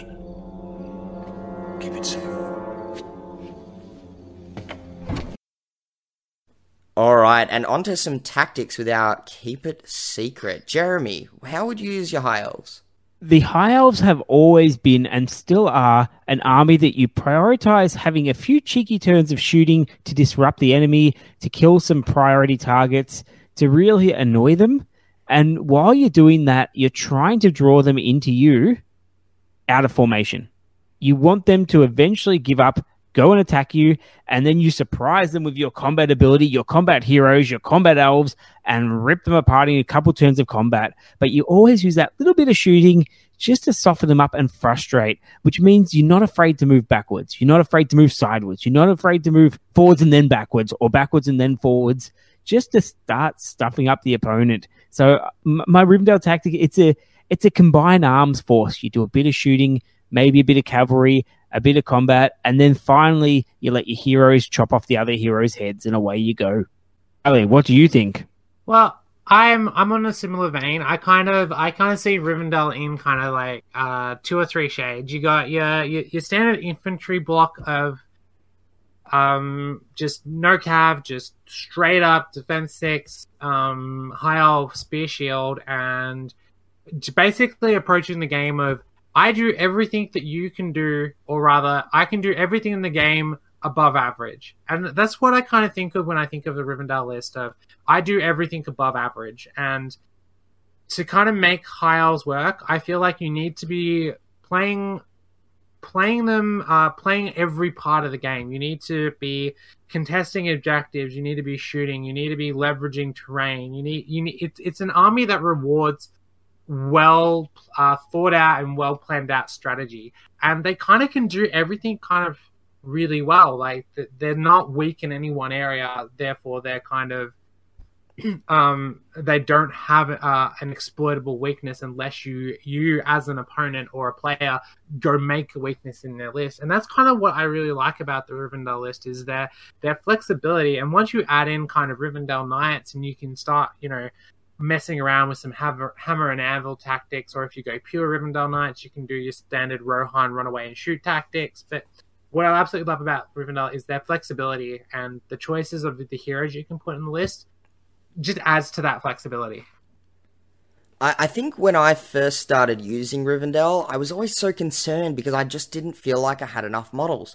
But over time, you begin to realize that one elf is worth so much more than almost any other infantry in the game. When you put them in a small space and you use them cautiously and you use them confidently, it's so hard to break through an elven shield wall. And I've come to love them probably as my favorite infantry army. Yeah, and I think on what you just said there too, Matt, positioning is a huge part of the Rivendell kind of play style and army style as well, and I guess now that's also probably going to apply to Lothlorien too, now that I think about it. They reward players that position well. If you have your heroes in the right spot at every moment in the game, you are seldom going to lose games. If you're constantly, pressuring objectives and making sure you're not getting trapped and surrounded and irking out little advantages, they reward you. And that's the beautiful thing about this army, is they reward you when you create little advantages. If you even get like small things like knocking out a horse on a particular hero or getting little micro traps in parts of your opponent's army, they will reward you for it because that's the kind of army that they are. They're very forgiving, but when you play them well and play them perfectly, they will exacerbate and snowball a game to the point where it can get out of control. I like the micro traps, actually. They are a micro trap army because you don't have a lot of them. And your one weakness really is that you have to work for your kills. Now, there's lots of ways to do that with the hand and half weapons and the heroes and that. But if you just throw them shield wall to shield wall, you're probably not doing enough wounds. So you need those micro traps. You need to know when to use your two-handed weapon. You need to know when you need a lance to help out. You need to know when you need to insert Gilgalad or Glorfindel. And once you do that, it is really rewarding because they are reliable and they stick around for the whole game. So you're never really out of it. Even a few elves can go and make a comeback and win the game for you. Because of just their really bulky stats, high defense, high fight value, good shoot value, they always feel present in the game, even when you're losing. That's one of the things that I always love about Rivendell is I never feel like I will ever be out of a game or can lose control of a game or have an option to get back into a game because I always have something that I can use and leverage my advantage. Like we've all been in situations where you've had like a hero charge on an elf and an elf just goes shielding, I roll a 6 and just push you away. And there's your big kind of, mid-range hero like a Gothmog or even just, things like captains are just boxed out for a turn because, you just went shield and push them back. Likewise, that turn where all the elf warriors, you think you've got the advantage and then 5 of them in a row just roll a 5 or a 6 and win the combat, get a kill or two, and you just go, how am I ever going to get through these guys? Elves with a banner behind them are so tough to move. They're just well and truly more than their sum of their parts, as Matt said before. Yeah, I think probably the majority of the absolutely devastating victories that I've seen in Lord of the Rings have been victories to elves because you just have those games where they break you before you even get more than a couple of kills. I played a game against Kylie a long time ago with my Easterlings and she just ran rings around me and I think almost wiped me out without losing more than 2 models maybe. Might have even just been Arwen's horse and that was it. Yeah, no, it was. Yeah, it was Armin's horse and 2 elves in that game. Yeah. And I'm just like, how did you just do that? And now that, I've had a couple of games where I've been sort of a similar situation, you can really push the advantage as well as always being in the game and backing up defensively and doing all those things. So just in any kind of situation, high elves are really useful. Just from a perspective of actually getting an advantage on them, and this is just kind of just a generic tactic that I use every now and then if I am facing them. If I've got a mounted hero that can strike up, I will just charge 2 elves and strike up. Because if I can win that fight and knock out 2 elves, I feel like that's worth a might point almost every single time. And for instance, heroes that I might do that with are Yazneg. Almost every single game I've played elves with my Hunter Orcs, I just charge Yazneg in and strike up. I don't try and combat. I don't try and do anything tricky. I just want to kill 6 elves before he goes down. Yeah, that's a good point. And my tactic against the elves is get moving as fast as you can, make a big circle, and try and split every combat to be 1-on-1 or 2-on-1 in your favor, and just hope you can dice them off because you got to flush them out of those little pockets. While you're doing that, you've got to minimize the fights against the heroes as well. So it can be tricky to do because you've got to get there with enough guys alive. So you have to get there quick or behind terrain, and you have to force them to fight 1-on-1s because then you've got only a little bit of an advantage as an elf player instead of a huge advantage when you're fighting, say, a shield wall to shield wall with all the spears and banners behind it. And I think I remember long time ago, Jeremy. I remember a piece of advice you gave me a long time ago, Jeremy, that was on a very similar vein to what you just said, was elves love multiple combats. Don't give them to them. Knock out their dice, get rid of their banners, and force them into 1-on-1s, and you'll win the day. And I don't think there are more truer words that can be said against high elves. That does sound like something I would say, and does definitely sound like something that's true. You've got to do that. You've got to force them to roll the minimum dice possible, where their fight values are only a little bit of an advantage, and their strength comes to bite them back, and they can't use their two-handed weapons. And if you can do that, you can take them out. They're not necessarily the easiest army to play, but they are definitely a tactical army. They're definitely a rewarding army, and they look really nice, except for the Monkey Twins.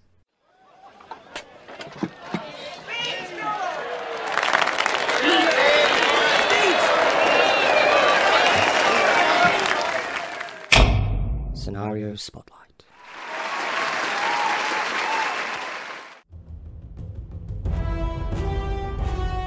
Hunting Party. After being hounded by Azog's hunters across the plains and hills that make up the areas surrounding Rivendell, the company of Thor and Oakenshield, led there by Gandalf the Grey, has finally managed to escape, finding safety within the rocks that hide the entrance to the last homely house. Although Radagast the Brown has done his best to lead the ravenous wargs astray, some have still managed to catch the dwarf's scent and discovered their whereabouts. I am doing Hunting Party from the Armies of the Hobbit book.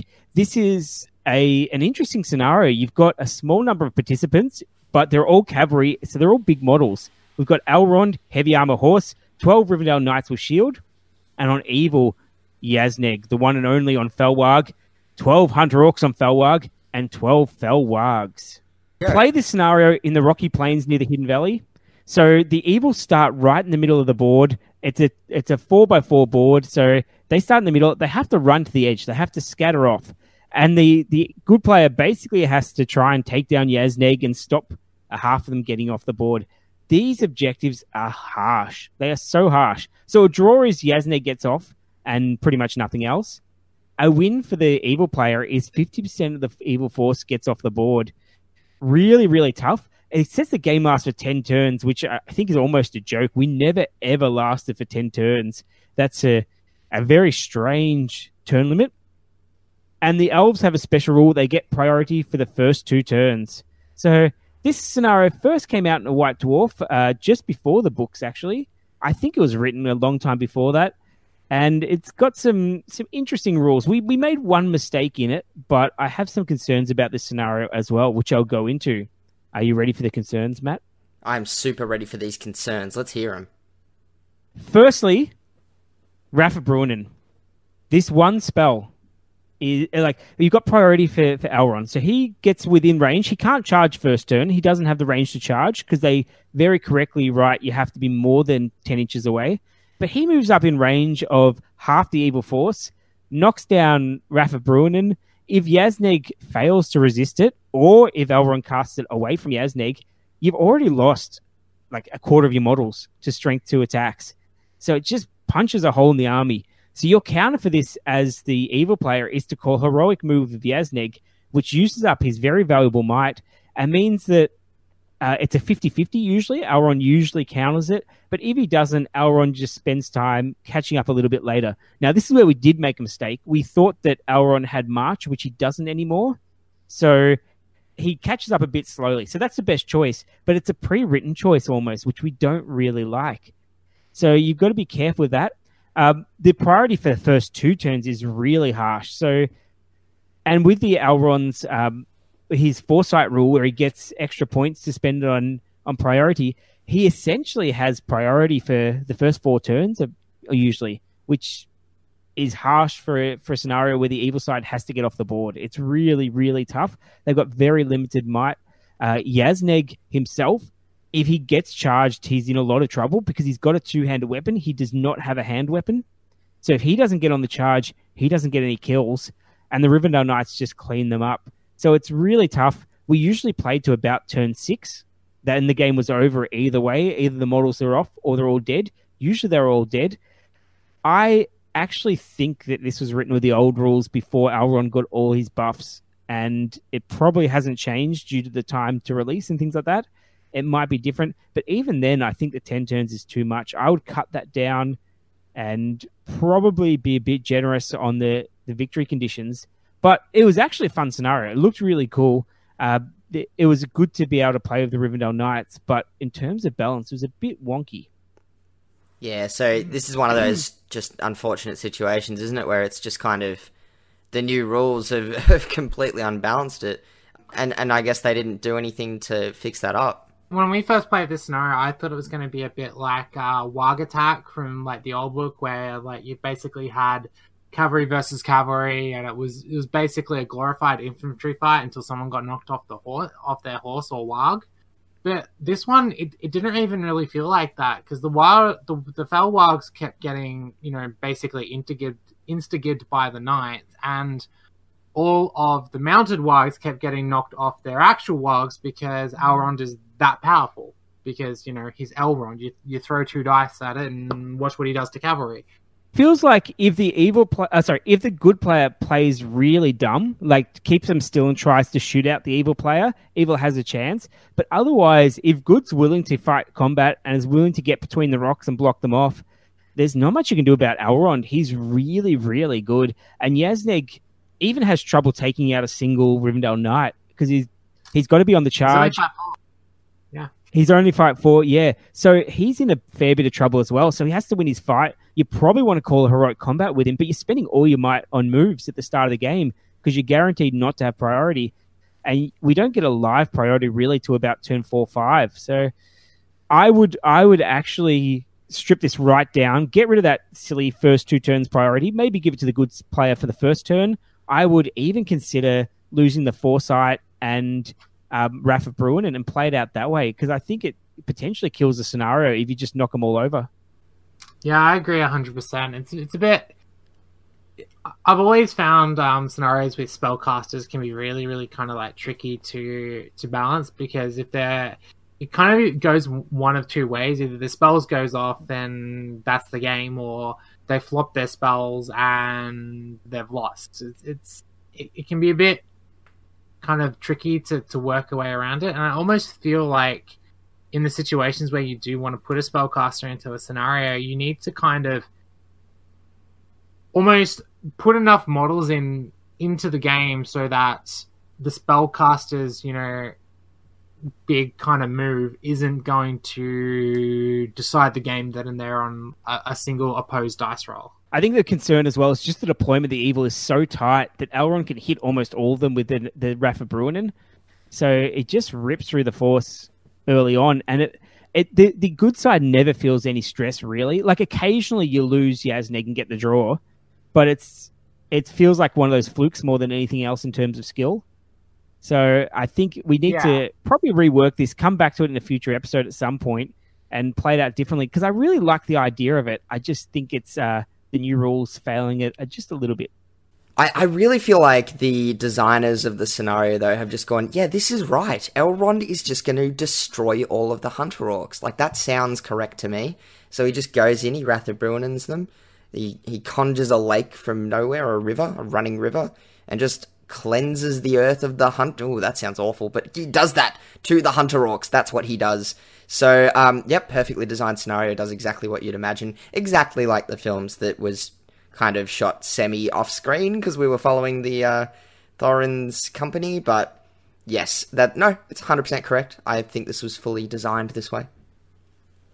Yeah, look, if that's the case, Matt, which I take your point, don't necessarily agree with it, but if that's the case, I want that turn limit to be really stressed for the good side. I want them to have to use some really thinking power to try and wipe them out with a turn limit. 10 turns is just way too long. Like, you can almost do that accidentally in that time. So if it was 6 turns and they had to wipe out every single one, no one escapes, then you may have a point. That's a really good call. There's only so much time in the day, and there's a lot of Hunter Orcs to wipe out. So you make it's a really nice little change. Would be good for the scenario, I think. Yeah, if that's what you want, then just adjust the turn limit. All right, let's head into our next segment, Mustering an Army. My lord!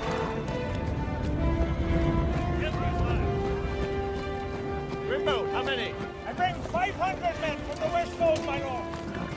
We have 300 more from Denmark, Grand King. Where are the riders from Snowball? None have come, my lord.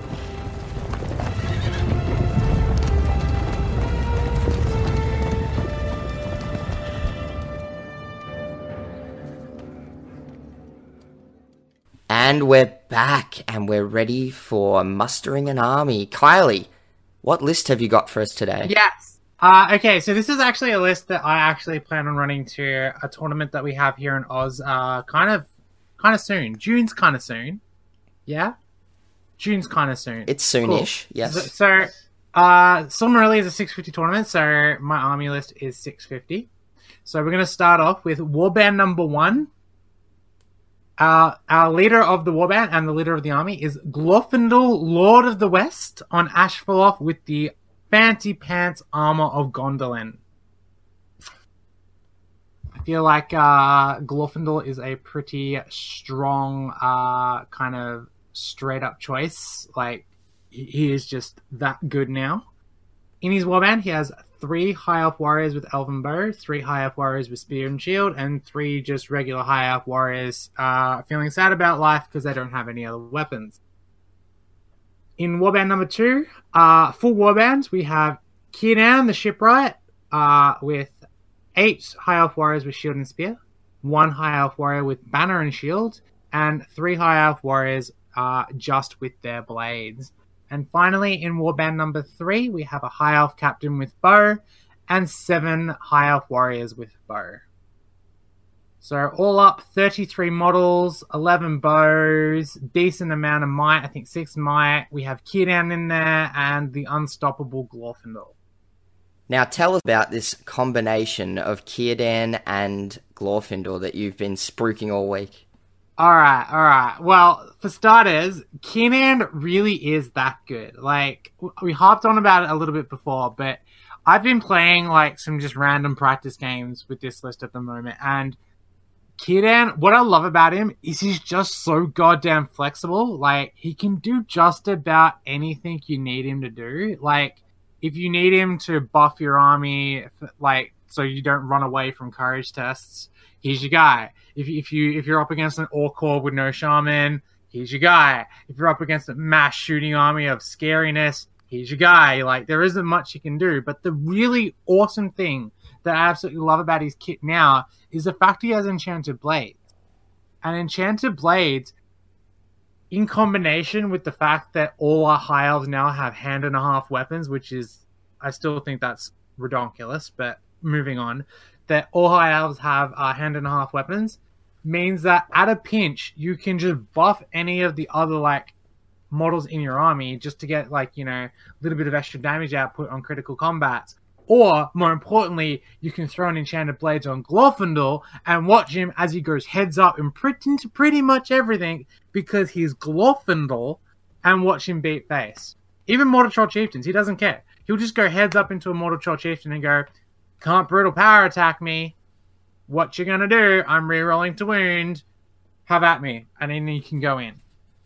I really like that cheeky little elf bow warband you've got as well. Like, it's just enough to be really annoying. The captain with the bow, the 7 warriors with the bow, just being annoying because you're going to spend all your time focusing on Glorfindel, and that's going to eat away at you a fair bit at 650. It's pretty nasty. Plus, the captain with the might points as well is pretty handy just to, like, knock out, you know, a Gothmog's Warg or a Bolg's Warg or an Aragorn's Horse or something like that, and just be really, really handy to just knock out those key targets that you know have to die or have to get removed. Plus March, and you know what we say about March. March just is just like a must you need in your army, I think, especially for this kind of an army. Yeah, I 100% agree. I think that's a really nice amount of bows. Like, it's actually quite threatening at 650, depending on what army you're facing. Yeah, it's 11 bows, but the fact, what makes the bows so potent is the fact that you can go, oh, I'm against another all-shooting army. Cast Blinding Light, 11 bows. I'm probably going to outshoot you. Yeah, at 650, there's not a lot that could outshoot that. When hitting on 6s, especially, yeah.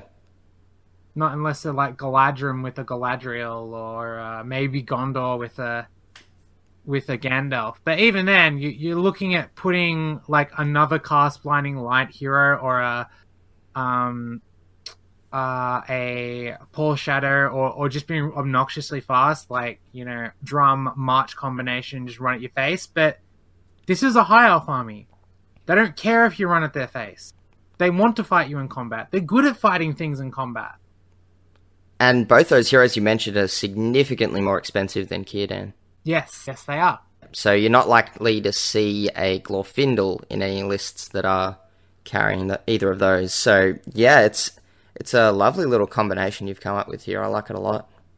Plus, I really like Glorfindel as a leader at this kind of points level, simply because he has, one, the armor of I don't give a crap anymore. Watch me have resistance to magic. Sorry, not resistant to magic. Doesn't get. Watch me not be targeted by brutal power attacks and be defense 7.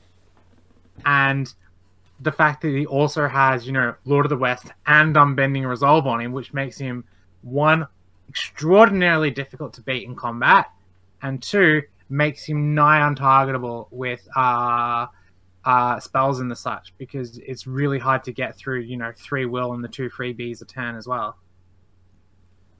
Yeah, and Lord of the West, so when he's going into combat, he's doing some damage. Yeah, like, it's such a good combination all around. And I'm just, like, kind of re-looking at the profile now, just as I'm, like, saying it, just to remember his rules. I haven't been remembering he has Horse Lord. Oh, yeah. I've remembered Ashfalof's move 12. Oh my god, I forgot about the move 12. Yeah, Wow. the move 12 is, like, crazy good. But I just remembered, like, looking at it now, he has Horse Lord. That's so good. That means those fantastic. 2 games that I played where Ashfalof has died for nothing means he hasn't died for nothing. He could have lived. Matt, my Ashfalof could have lived. Could have lived, yeah. No, that's amazing, actually. 12 inches with 3 fate points. Yeah. Very, very nice. Very affordable as well. It's what is it, like 160? 170. 170 for him. Oh, But that's seems a bargain. yeah. I feel like you get everything you need for 650 points in a Glorfindel. You gotta kill him the old-fashioned way.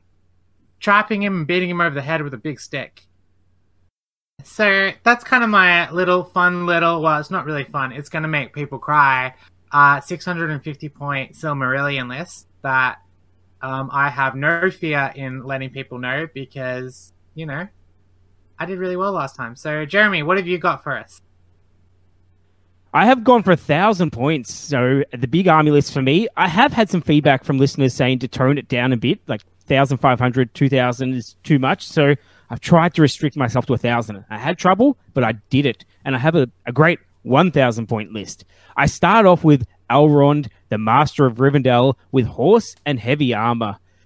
Elrond is a machine now. He is so good. The Nature's Wrath thing, Bruinen, that does a whole bunch of damage. If you have defense 4 guys around, he just rips a hole in them.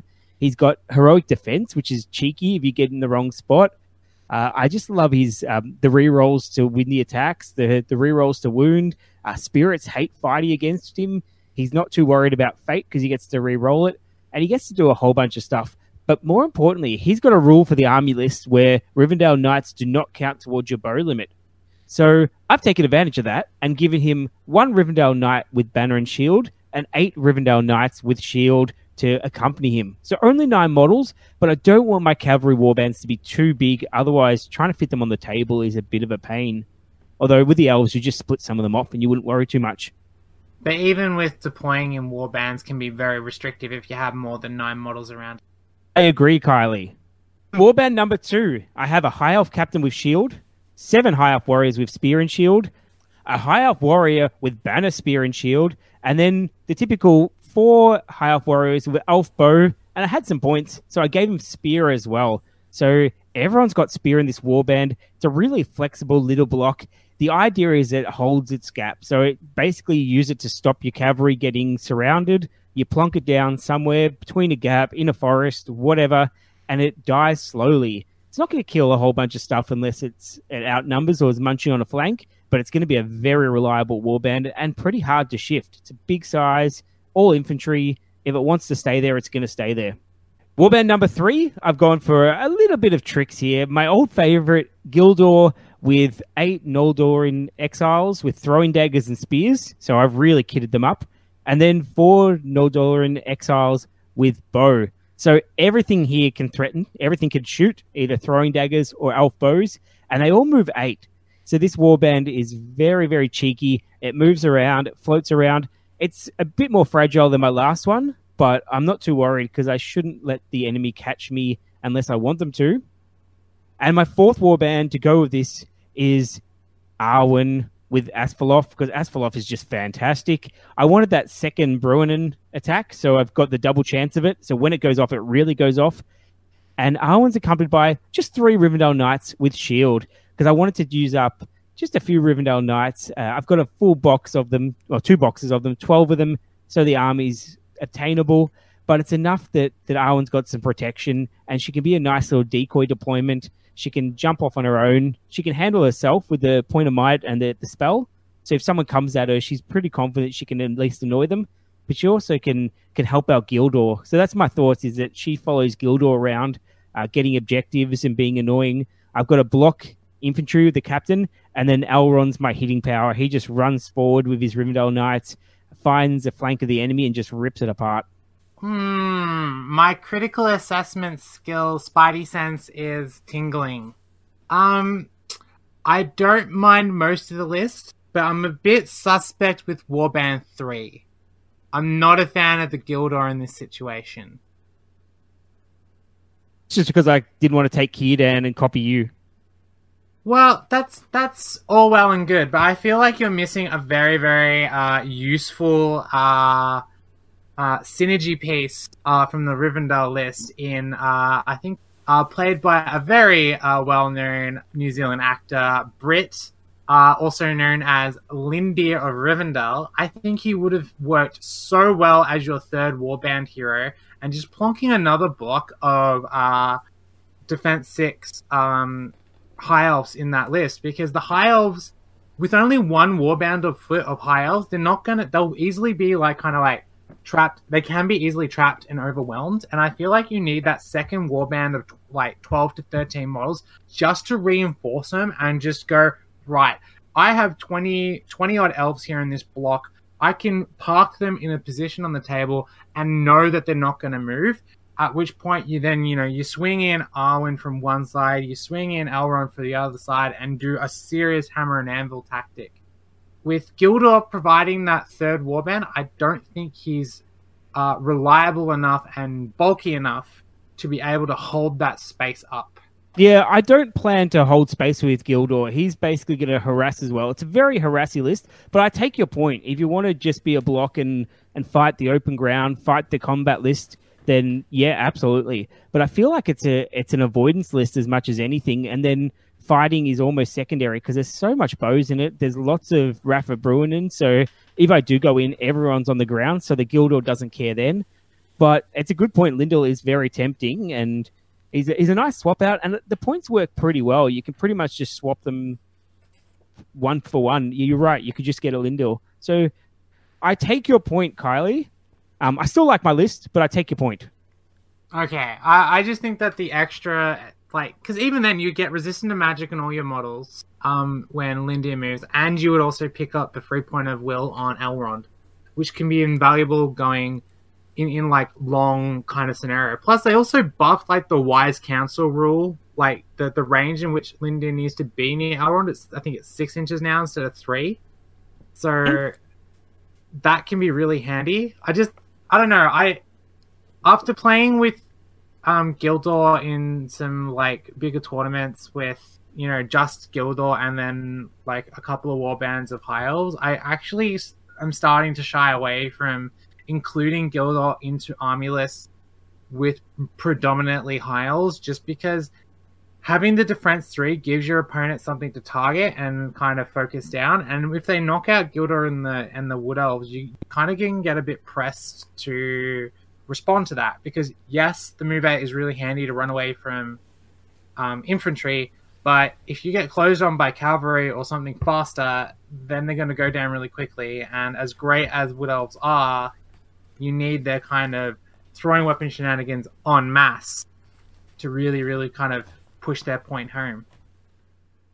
Okay, Kylie, I've just done some points tweaking. I've taken on board your suggestions, and now my Warband 3, here's an option for those who want to go for the Kylie list.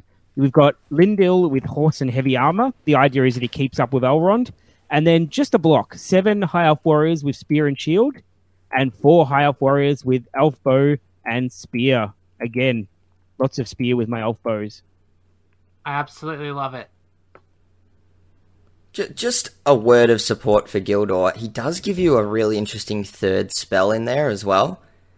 Casting that Transfix early on Really gives your opponent some food for thought, whether they're going to use some will to resist or save it for the inevitable, what's it called? Sure, Wrath but of Brilliance. Immobilize isn't what it used to be.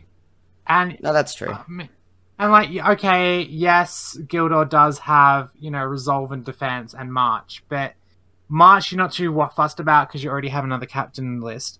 Defense is nice if you need to use him to run like an intercept on another big hero at any point, and resolve is nice if you to kind of block enemy spells when you're starting to run low on will. But Linda gives you all that. Linda gives you a free point of will, and Linda gives you resolve if you really need it. So I can see your case for Gildor, but I don't think this is the kind of list Gildor wants to be sitting in. I think he wants to be sitting in a list with either a Gandalf or a Galadriel or other more Wood Elves to really take advantage of what he can bring to the table. Sure. Also, just another aside, I did not realize Wood Elves now all got Elven Cloaks. Oh yeah, they're super cool. Yeah. They're super Wow. ninja-like. Yeah, no, they're awesome now. Very nice. It is really cool. Downside is Elven Cloaks don't work on other infantry other models. You have to actually physically be behind terrain. But yeah. Yeah. Still good. Matt, what have you got? Alright, what have I got? I've got a list that I actually used recently. It has Gil-galad, High King of the Elves. I've already talked a lot about how much I love Gil-galad. He is great. He is leading one High Elf warrior who is sad because it has no equipment, as Kylie mentioned. 6 High Elf warriors with spear and shield, 3 with elf bow, and 1 with a banner and shield. In my second warband, I have Eristor. I have 1 more High Elf warrior who is sad with no extra equipment. I have 4 High Elf warriors with spear and shield, and 3 High Elf warriors with bow, and then a very similar looking warband, which is instead led by a High Elf captain with elf bow. Again, 1 sad warrior, 4 with spear and shield, 3 with bows. So, pretty stock standard. Now, my thinking behind this, I love the Círdan-Glorfindel combo, but something I've been running into a lot lately is not having that sort of extra threat. Now, Eristor seems fairly, not average, but not really that threatening at first. But when you get him into something, you realize, oh my goodness, he's re-rolling everything. He does a lot of damage, a lot of surprising damage, and he can catch people out. And when you've got Gil-galad in your list, what ends up happening is they will focus so much on Gil-galad, Eristor ends up doing a heap of work because they just don't have enough resources to prevent him from doing what he wants to do when they're spending so much time on Gil-galad. So I ended up getting a very solid win with this list on the weekend. Surprisingly, the army bonus actually came into effect. I was rolling terrible to hit. I was rolling lots of 1s and 2s, but because I hadn't moved and because Gil-galad was in range and I'd set everything up perfectly, which is what you have to do with this army bonus, unfortunately, I actually made it work and I got a ton of shots in and probably killed a dozen models before combat, I think. So yeah, it was really handy in that game. Don't know how many games there will be like that, but yeah, I'm not a massive fan of the army bonus. Would it not be better to perhaps drop a warrior here or there and use Gil-galad's fantastic upgrade rule to get some Kingsguard in there? Fight 6 elves are pretty solid. Stole the words right out of my mouth, Jeremy. Yes, now I absolutely had considered that, but then I realized that I had no conversions for them, so I would have had to do something. I would have had to make the army composition a bit weird to be able to do that without annoying my opponent. So this is the list I took on the weekend, but you're absolutely right. You could drop a single High Elf warrior and make, say, all your High Elf warriors with bow, Kingsguard, or the 6 High Elf warriors with spear and shield and Gil-galad's warriors Kingsguard. I really am a big fan now of the Fight 6 troops. Those being the Kingsguard for Gil-galad out of Rivendell, the Guards of the Galadrim from Lothlorien, and the Bodyguard, Palace Guard for Thranduil. I've found that just being able to put a Fight 6 elf, just a generic warrior schmuck, into a hero like Gothmog, even better Ring Wraiths, even other 5/6 heroes like Aragorns and Boromirs can be really, really frustrating for your opponent, because then they have to find a way of diverting resources to deal with the fact that they're now at lower fight. And it can buy you time when you had otherwise had no other right to buy time. And that fight 6 can just do so much work for you. And if you get lucky with like a turn where you can like get in and surround and trap a captain or something, the fight 6 can be the coup de grace, which allows you to get in with 4 or 5 warrior dudes and just knock down a captain in a single turn. Oh yeah, absolutely. And as I said, it's only my hobbying restrictions that didn't allow me to do that on the weekend, but I definitely would recommend getting as many of that fight 6. Now that you can't just spam it out the whole army, you pretty much have to go with the full warband with Gil-galad and get as many in as you can. But yeah, it's super handy. Like you see the effects, in the same regard with the fight 5 against fight 4 captains. Like, you can see how painful that is for your opponent when their guy that's meant to be doing some damage is just losing fight after fight. And that's what elves do. That's what they do best. Something I actually forgot on the weekend, I played the whole game out and completely forgot about Lord of the West. So I can say that Gil-galad is very, very good, because I didn't even use one of his best rules and I still won comfortably. Did you use Blood and Glory at all? I think he killed Bulg. I wiped out the army in the end. So I probably got back to might points, I think. Yes. Love that rule. So good. Yes, it's amazing. All right, so we're back around again. Who's doing the next list? I might as well pick up the next one. So this list is a little bit wacky, a little bit zany, a little bit kind of out of the box, if you will.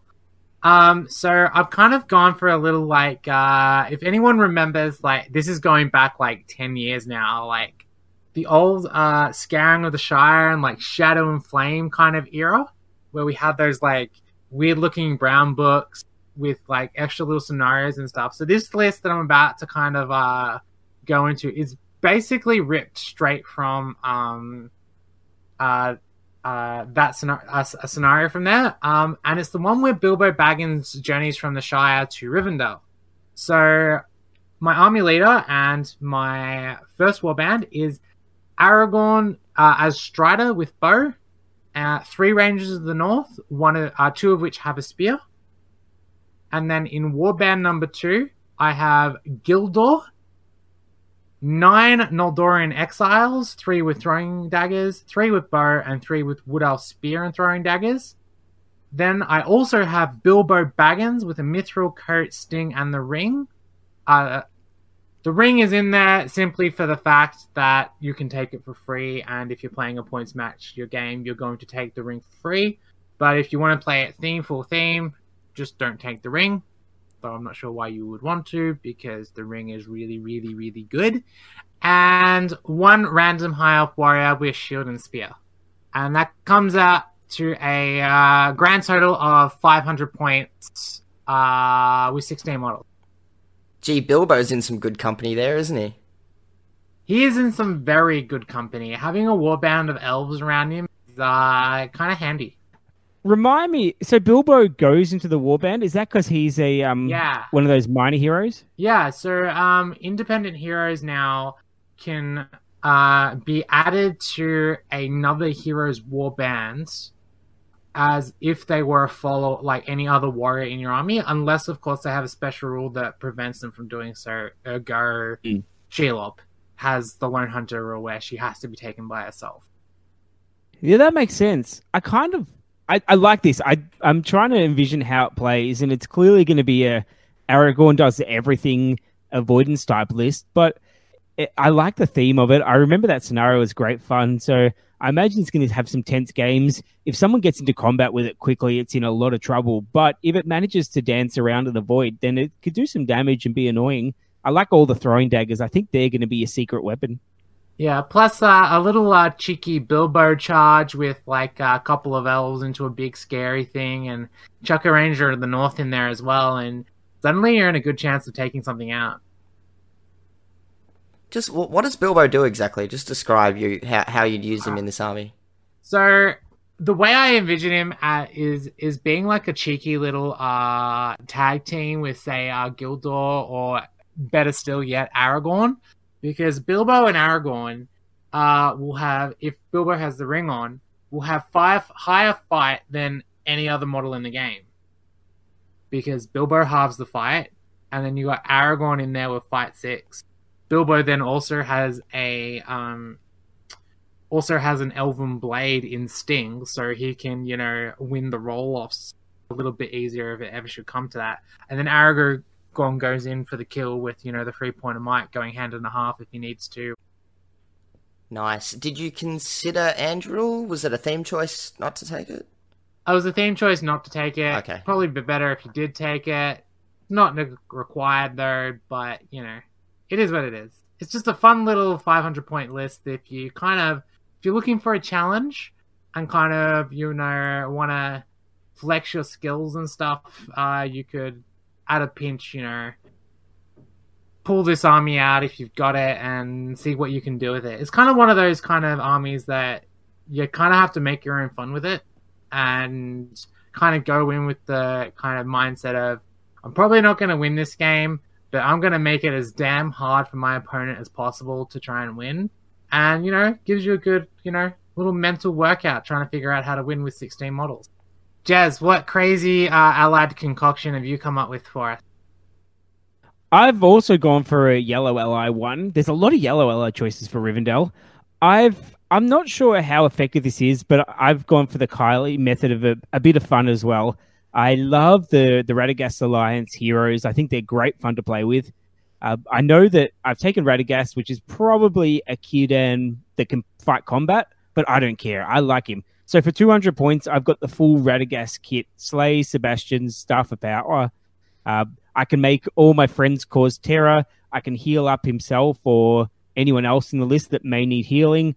I can go in and charge things and have a good chance of taking them out. I'm also can cast spells, Nature's Wrath regularly, so I'm going to have good fun with that one. I've also got a Beorn as well, so I've gone for the big hitty monster. I feel like if you can take this guy on your list, he's always good fun. You can always try and hug Gimulmak to death or do something fun with him. He's tough to get rid of. I know that sometimes he can totally fail you and never turn into the bear, but I think he's a good choice and he's a fun choice. And having spent 400 points on 2 heroes with no friends, I've gone for some elf friends. So in Warband, the first elf Warband, I've gone for Aladan and Elro here because I like the idea that they were wandering around and I think they fit it relatively themey. This is very much a wanderer type list. They've gone for a heavy contingent of elves. So they've got horse, heavy armor, and elf bow. I've gone 6 high elf warriors with spear shield, 4 high elf warriors with elf bow, no spear this time, and 1 high elf warrior with a banner, spear, and shield. So a little tiny block with heroes that do all the work, and basically they team up with Beorn and Radagast and create a 4-hero wall. Now my next warband has a high elf captain for the all-important march if we need it, a horse, lance, and elf bow, so a harassment hero as well. He's got the bow, he's good. He's got 7 high elf warriors with spear and shield, 4 high elf warriors with elf bow, and 1 high elf warrior with banner, spear, shield. So I've gone, because I've got such low numbers and such a reliance on heroes, I've gone for the double banner. So the thought is that the banners will follow all the heroes, and I don't just have to fight on one front. I can fight on 2 fronts. It's very much a heroes do all the work, and the infantry stays back and is annoying and supports and stops them being trapped and all that sort of stuff. And at 1,000, it's definitely hit or miss. I feel like it'll be an easy modular downgrade to 800 if you just drop Radagast or Beorn, your choice. But I think it's going to be a fun list to play with. And like Kylie's, it's a bit of a puzzle type list. What can you do with your heroes and how can you keep the game going long enough to get a win? I really like the addition of the double banners in the list because you don't really have any other space to put any other troops in the list. Like, you could downgrade Aladan and Elro here to a smaller hero and maybe pick up an extra 5 models, but I like the addition of, having the double banners with the twins, and I think it's with how big a base Radagast and Bjorn have, it can be tricky to get your banner to cover everything. So having the second banner can be really, really useful in that regard. The more I look at this list, the more I love it. Honestly, I actually, like, at first I just sort of went, oh yeah, Radagast, Bjorn, cool. But, like, it does so many different things. It's got the 2 banners, which is actually brilliant, I think, at the, like, having a smaller number of models, but you're just going to have the banner everywhere and just fight in a small section of the board. I think, and Bjorn's just not going to die. You just heal him back. It looks fantastic. And the Terror. Yeah. Radagast making all the elves cause Terror. Exactly. Nasty. Yeah, brilliant. I really like this list a lot. Ooh, yeah. Yes. Yeah. I might have to get the sleigh. It's hard to get at the moment, but you can borrow mine. And Kylie, do you have one as well? I have the Slay and Beyond. Actually, I've got this entire list painted except for the second banner. So I may paint up that second banner and just throw it down in a game and see what happens. Brilliant. Living the dream. This is exactly what I want from the list, to inspire people and think, yeah, I want to take that. It's a bit wacky. Good. I want to see this on the table. Should be fun. I reckon I could get a win with it. Oh, definitely. It looks really effective to me. Looks like a hell of a lot of fun too. If it was you making the decision, Jeremy, would you drop for 800? Would you drop Radagast or Bjorn? I would choice because they synergize well together. If you drop Radagast, you've suddenly dropped your Terror and your healing power. So Bjorn's a little bit more fragile. Your High Elves are a little bit more fragile as well. But if you drop Bjorn, you lose your hitting power. Yeah. But that said, Radagast at a pinch can be a bit of a Bjorn in terms of hitting. Aladan and Elro here hit pretty hard. So I would probably drop Bjorn if I had to drop one of them, because I feel that Terror, that Aura of Dismay, I think it's called, is so important to get. Like with low numbers, I don't want to be fighting outnumbered. I want the elves to be able to move, to be able to hold ground and avoid fights, to give my heroes lots of times to get kills. Yeah, I'd agree with that. Cool. Sound plan. Matt. All right, the final list, I think. I think this is the last list. Yes, your final okay, list. all right. So I was kind of thinking, theme for Rivendell, what can I do? And then I went, nah, I'm not even going to do Rivendell. We're going over to the Grey Havens, everybody. And we're taking Círdan. I know we've already talked a little bit about Círdan. Probably talked a lot about Círdan. He's pretty cool. He's pretty good. I like him. I think he has to be the leader of this list. I haven't checked the tiers of all these heroes, but I'm pretty sure he's going to be the leader. He's Valor, right? Is that correct? Or is he Fortitude? No. Fortitude. Oh, okay, cool. You get to pick between all 4 of the heroes in your list. Interesting. Well, I'll leave that decision up to the listeners, because I have no idea who you'd want as the hero. Probably Círdan, honestly. So Círdan is leading 4 High Elf Warriors, 3 High Elf Warriors with Spear and Shield, 4 High Elf Warriors with Elf Bow, and 1 with a Banner and Shield. In the second warband, I have a High Elf Captain with Elf Bow. I'm really liking the bows on the captains. I think it just works really nicely for all the reasons Kylie's already mentioned. You've got 4 High Elf Warriors, 4 High Elf Warriors with Spear and Shield, and 4 High Elf Warriors with Elf Bow. Very standard warbands.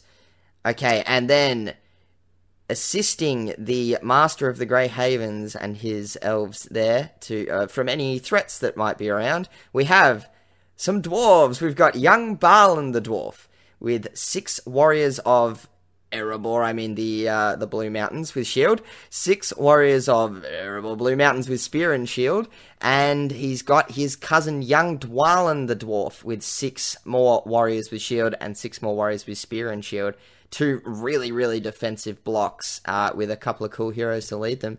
I have no idea if this list would be any good. I wrote it in about 3 minutes, but I think the theme is solid. You've got a lot of warriors at 800 points, so I think if you're just skilled enough with troops, you probably have a good chance to win most of your games. And I would make Dwalin the leader, because in those Contest of Champion ones, the Dwalin backed up by Círdan is going to do some work. Oh yeah, I forgot Contest of Champions was a thing. Oh my god. Dwalin with enchanted blades on him? Yeah. Can you remind me quickly? I forget every time. What does it do? Is it re-rolls? Okay. So if you cast it unchanneled, it is reroll all failed to wound rolls.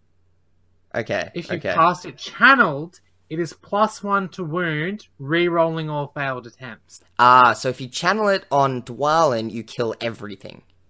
Yes. Cool. Okay. I've done it. Know. I've done it once before. I channeled Enchanted Blades on Glorfindel and watched him probably just erase a troll off the table. Like, I'm not talking one of those, schmucky little cave trolls. I'm talking a Mordor troll chieftain from Mordor. Heads up, straight into him, not even trap, and just take him off the board in a single swing. Wow. Brutal. Yeah, so, I actually, after having written it, I didn't realize just how many warriors I managed to get in here, but the heroes are pretty cheap, aren't they? Yeah. 52 models in there, Matt. Yeah, that's massive. That is blood and a half.